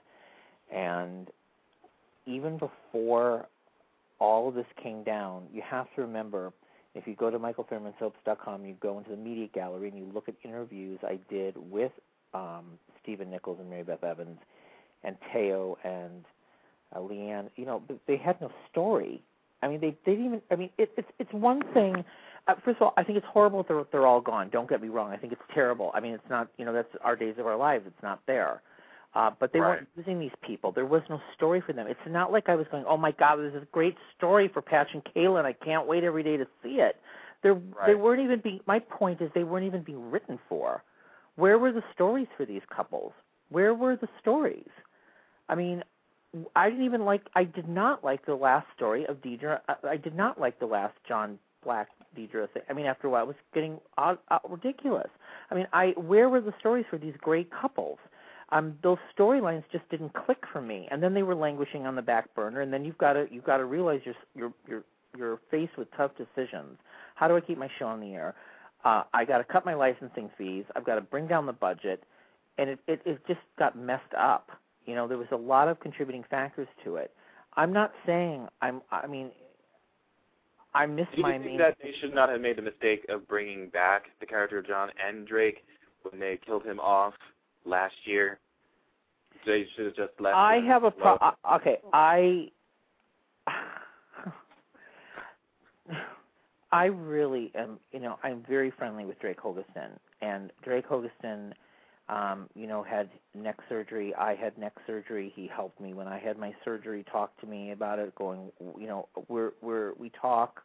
We've been friendly over the years, and I hated to see them bringing him on, killing him off, then making him go through it all over again. It was painful. It's like I agree. I mean, I'm not even talking about acting ability, not acting ability. It was just painful to have the emotional roller coaster of a human being being killed off and saying, you're done. Then you bring him back, and then you're done again. And Drake's a very passionate guy. He invests a lot into what he does. And, you know, personally, I think the character should have stayed dead when they killed him, because I think that was the end of that story. You know, then to bring him back again was like, I don't like a lot of times. Nonsensical. What? It was nonsensical to me, yeah. No, and also, like, when I invest in a character and I see them get killed off, let me have my mourning for them. Let them be killed off. Don't bring them back in another way. I'd rather grieve the loss of the character and not have this feeling, are they going to come back again? So all the emotional investment I'm having watching them and getting upset that they're dying, but they're really going to show up in 2 weeks? I mean, I don't love, that's one part of the storytelling in soaps in general I don't love, you know? It's true. Or did you have any opinions you want to share? Oh, sorry, what? No, I said, did the caller have any opinions you want to share? That's what I thought. I thought maybe they hung up. I don't. Are they still there? I'm not sure. Oh, you're still there. Okay. We can hear you. We can hear you. Oh no, I agree. It's sad. It's hard to be a Days fan right now. I mean, that goes without saying. But yeah. Is there anything? Can I ask you? Let me ask you this: is there any character or actor on the show that you like to watch, or no? Yeah, I'm a big Allison Sweeney fan. I like Sammy and Rafe a lot, so I'm pretty much just watching for them right now. That's really good to know. That's really good to know, because I mean, it's going to be interesting how this plays out. It's going to be the Jammy fans against the Rafe, whatever we're going to call Rafe and Sammy. What is that? Rammy? Rammy. I don't know. We'll work on that. Rammy, I don't know. Rammy, I'll see. But caller, thanks so much for calling into the show. Nice to meet you. Thank you. Yeah, you're welcome. Take care. All right, 253, area code 253, you're on the line. How are you? 253, you there. Yep. We'll get back to them. I don't know what's going on with them, but let's take this one from 801. Is this Tanika? Tanika. Tanika? Yeah. Hi. I kind of have a comment on what you said about recasting Sky. I watched All My Children and One Life to Live just for her, and I think it would kind of be retarded to recast her because then they would just fail, just like the girl that they recasted Greenlee with. So it would just fail, and they would have to cancel the character anyway unless Robin Christopher was coming back. Well, see, that's really good to know. I mean, see, that's to me, I agree with you. Like, if I'm not going to see Robin Christopher as Sky, I really don't want to see somebody. You know, that's kind of what I'm... Yeah, exactly, because Robin Christopher is, like, the only reason I watched General Hospital in the first place. So... You watched her in Another World? Well, that's when they she was Lorna there, yeah. She was awesome on AW. Oh, she so was. I loved her. Oh, my gosh, she was great. She was great. I mean, everything she's done, she's a great actress. And, she is. You know, but you know what? It's like so much so that they pimped Sky out to all the different shows. They really did. Well, and that's part of the reason they can't recast her is because she's been on everything. And so everybody has come to identify her as Sky. So to recast her would be a nightmare. It would be horrible. Well, they did recast her once. Well, they recast her with Carrie Genzel, and she only lasted like a year, and then who had to save their butt? Oh, Robin, that's right. And then Robin wasn't the original Sky in the first place. It was the first, I don't know what her name was, but she was the first one, and then Robin came, and then Robin left All My Children, and then they went and took Sky to One Life to Live, and then Carrie took her place and completely bombed it, and then came Robin. Yeah, I would have a hard time with it. So. Well, yeah, I'm a big fan of Robin Christopher, so sometimes I'm really protective. You're just making that up. No, you're not. I had always watched General Hospital in the first place because it's like a family thing, but then when she came on in 2001, I was like, oh, yes, finally a character I like. And then when she started going away, I was like, crap, now I can't watch General Hospital anymore because the show is just horrible. And then they got rid of Sky, and then Megan Ward came on, and now she's the only reason I watch. But I think she's, Robin is another one, her and Matt and her children. I think she's really raising her kids right now, Yeah. And she had two little kids. Here in where I live, I would always bump into her and Matt and her two children at this coffee shop, and we'd sit and talk. And I remember talking to her, and then all of a sudden one day she was gone. She moved. So, wow.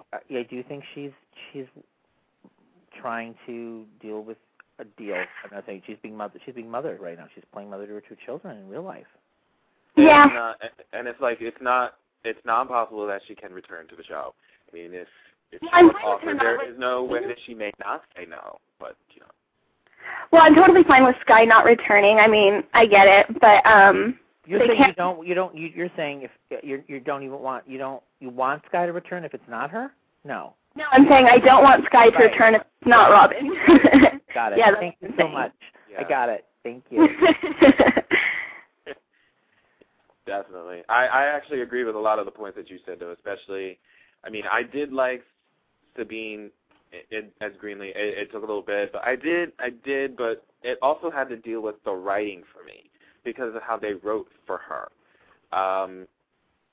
I really did not see the writing that they did for her as Greenlee Smythe. I think they wrote it as, for me personally, when they wrote Greenlee, when Sabine took the role, they wrote her as this character who was at fault all the time. I mean, the cause of Spike's accident.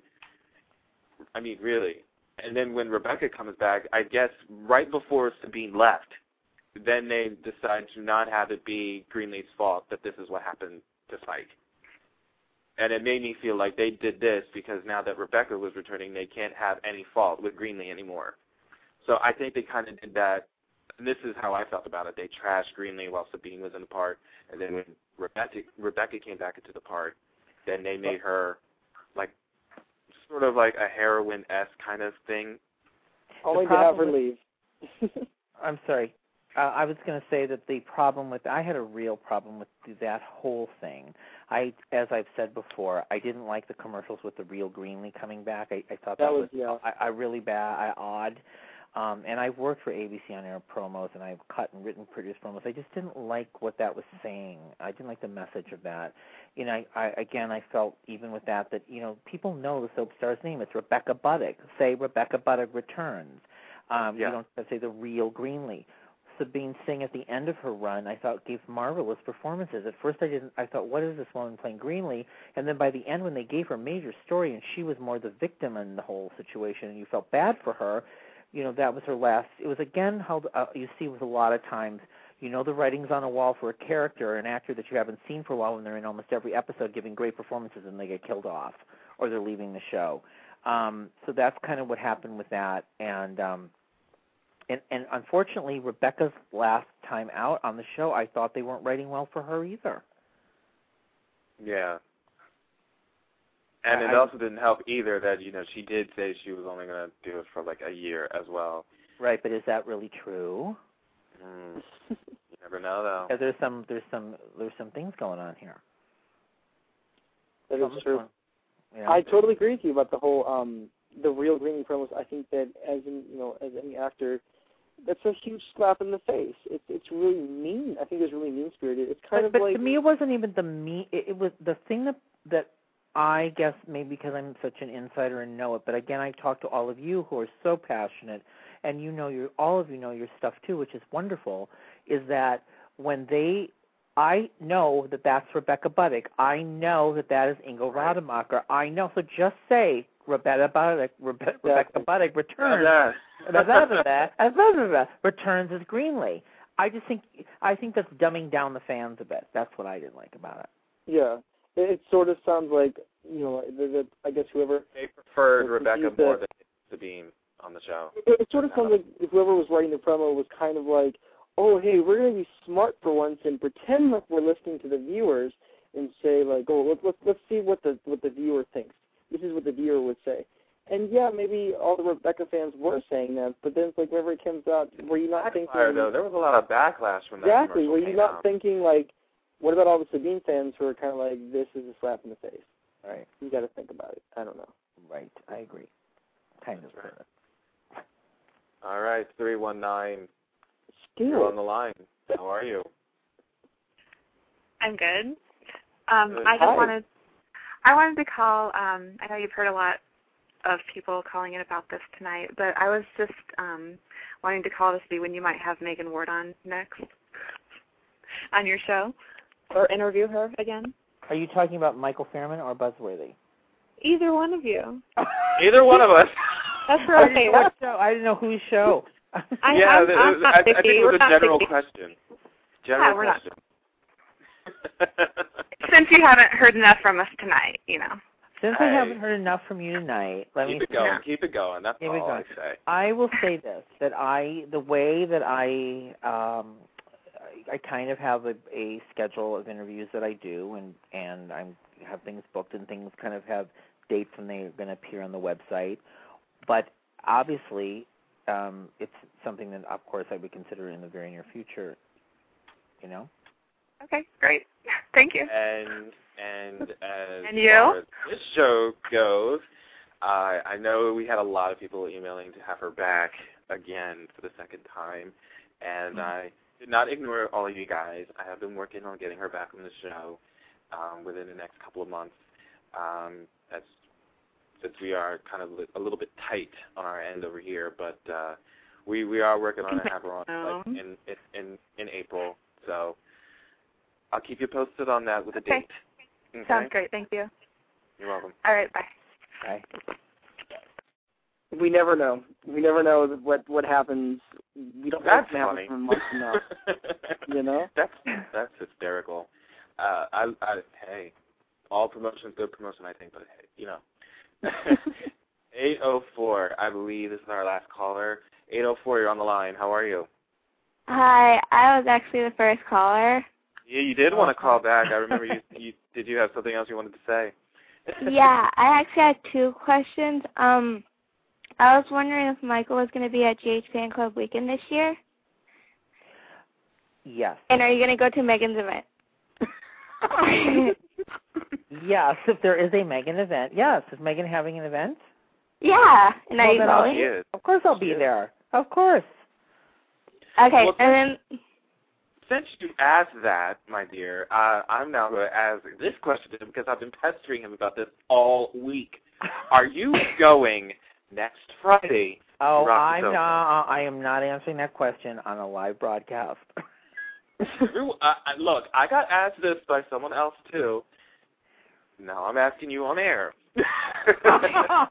I am making my decision within the next 24 hours based on certain things.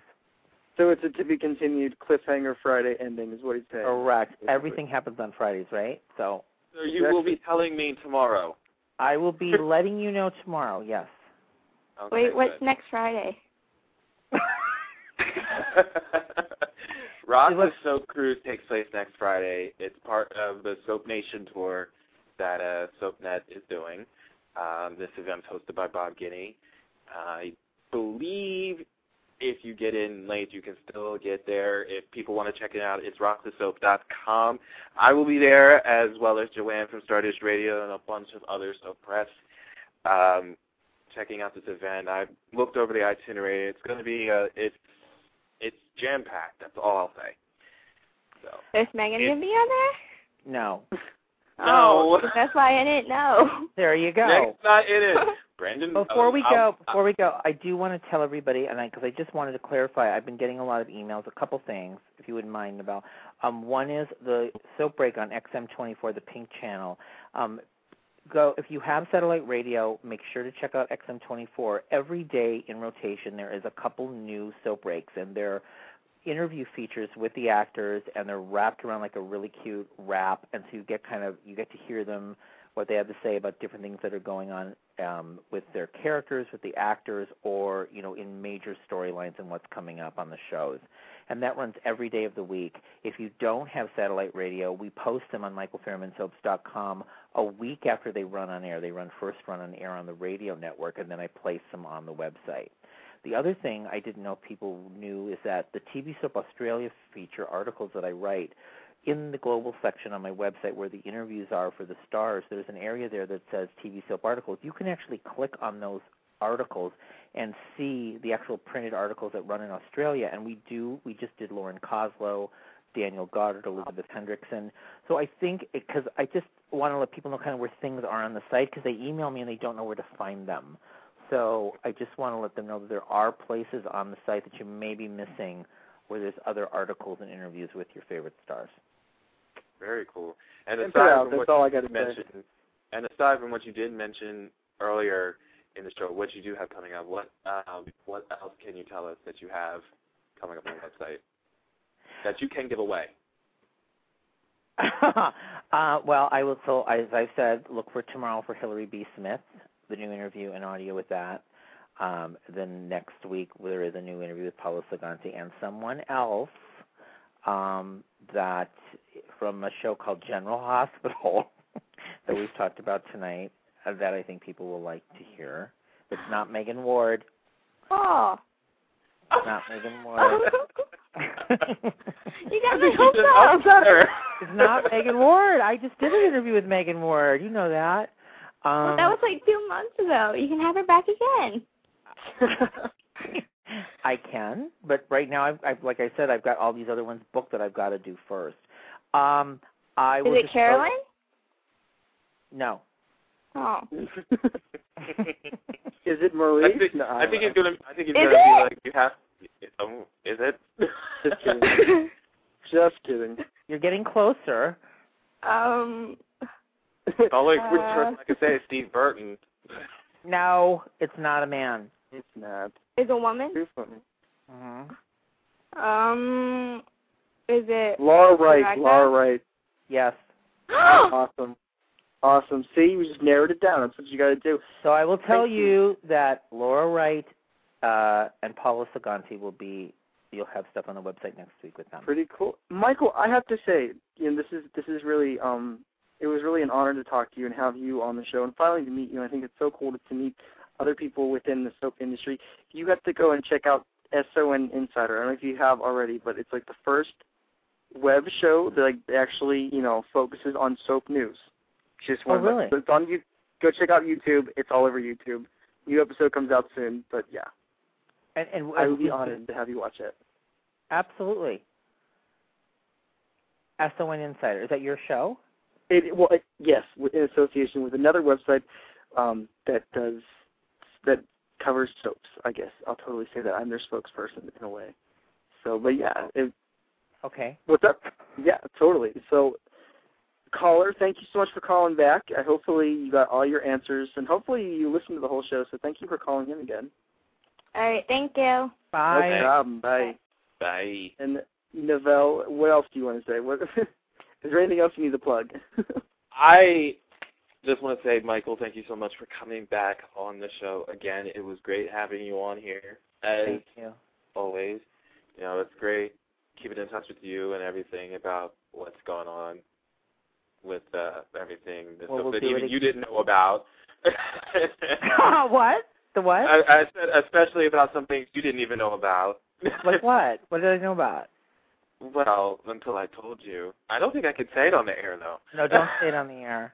Don't say it. I can't. I don't think I can say this part on the air. No, though, don't say I it. know what it is, but I'm not going to say it. Okay, let's not. Okay? It has nothing to do with the show. I know it. Okay, I get it. It has to do. I'll just say it has to deal with a day's interview that you had done. Okay, let's leave it at that. So I'll tell you what, I thank you for having me on the show. Everybody, I love to hear everybody's, what they have to say, and I think it's great that you guys, follow this and have a lot of opinions and are really passionate about it. I think it's great to be able to touch base with people like that, because it's really hard, because a lot of people, when you watch soaps, it's like, I wonder if these people watch soaps too. It's hard to find necessarily people that, that you can just kind of talk with. So it's fun. Absolutely. And speaking of plug your website again? www.michaelfairmansoaps.com. That's michaelfairmansoaps.com, and the real title of it is Michael Fairman On Air on Soaps, but we didn't put On Air on Soaps in the URL because it's way too long. So it's just michaelfairmansoaps.com. And then make sure you go to XM24, the pink channel on your XM radio, XM24. They've actually, the good news, XM24 is a music channel, and they're actually making it more contemporary, more youthful, just like the soaps, right? They're making everything a little more youthful on the music on the channel. And it is, the benefactors are the City of Hope. So everything, we help cancer, female health issues, breast cancer awareness, and a lot of things that are important to women are on that channel. So make sure you check it out and go to the website every couple of weeks, and you can hear the new soap breaks if you don't have XM satellite radio in your car. Okay, definitely. And that's it's a shame they don't stream this online and I can check it out. Right. Well, that's the next step. I mean, I think they're working on that aspect of it. But, it was really important to me to really be the first to get on satellite radio for the soap. It needed to be done. And, yeah, I agree. It's got to be done, and we have a second phase of it going on. There's a second phase of the website relaunch coming up. So there's a lot of things coming up to tell everybody to look forward to. And, I just want to keep new and innovative ways to promote the genre and to celebrate it. So we'll see. Well, we'll see. All right, man. Thanks so much. Thank I look you. forward to seeing you next week. Yes, in See you LA. later, Michael. Bye-bye. Thank Matthew. Bye-bye. All right, All Novelle. right. What are we on next? Well, we're not going to be on for a while. Let's just say this. Novelle's going on vacation next week. You deserve it. Go take a vacation. I will be away in California next week, so I won't be doing any shows. But if Matthew has stuff planned while I'm away, he will do that. I do. Can I talk about who I've been working on? Yes. Cool. I've been working on two guests. Hopefully they come on maybe next week. I don't know. One is Keisha Cole, R&B superstar, who's just blowing up. I just saw her on The View today, which I thought was really cool. So maybe she can put up some new album. And the other one is Holly Madison from Girls Next Door and Dancing with the Stars. So working on both of them. And I do want to let you know I am working on we are going to have on Nancy O'Dell from Access Hollywood and also on Dancing with the Stars this season. And no, she's not anymore. What's that? She's not on the show anymore. I don't keep up with Dancing with the Stars as much as I used to. But we are going to have on Nancy O'Dell, and we're also going to have on the cast of Fringe on the show starting in April, once it starts back up again on April. Oh, my gosh, I lost the date. April 7th, new episodes of Fringe come on Fox. So we're going to start promoting Fringe actors and actresses on our show in conjunction with that. So make sure you guys tune into that as well. But for now, I'm going to bid you farewell. When I get back, we'll have some updates on Rock the Soap on this show, and make sure you check out Stardish because they're going to have some updates on that show as well. By the way, did you check out that Stardish interview? Because I click on my MySpace, I go to my MySpace homepage, and it was promoting Stardish Radio. I was like, wow. I was amazed at how much publicity that show got. I don't know what you're talking about. The kid from Twilight. I'm afraid his name is escaping me at the moment. I did catch this. That was fantastic. I loved that show. If you haven't checked that out, please check out Stardust Radio. Joanne and the other host, the other lady, the name escapes me at the moment. I am so sorry. But they did an interview on Monday with Taylor Lautner from Twilight, so make sure you check it out on Stardust Radio, on blogtalkradio.com. We're going to bid you farewell. Take care. We'll see you when we get back. Later, guys.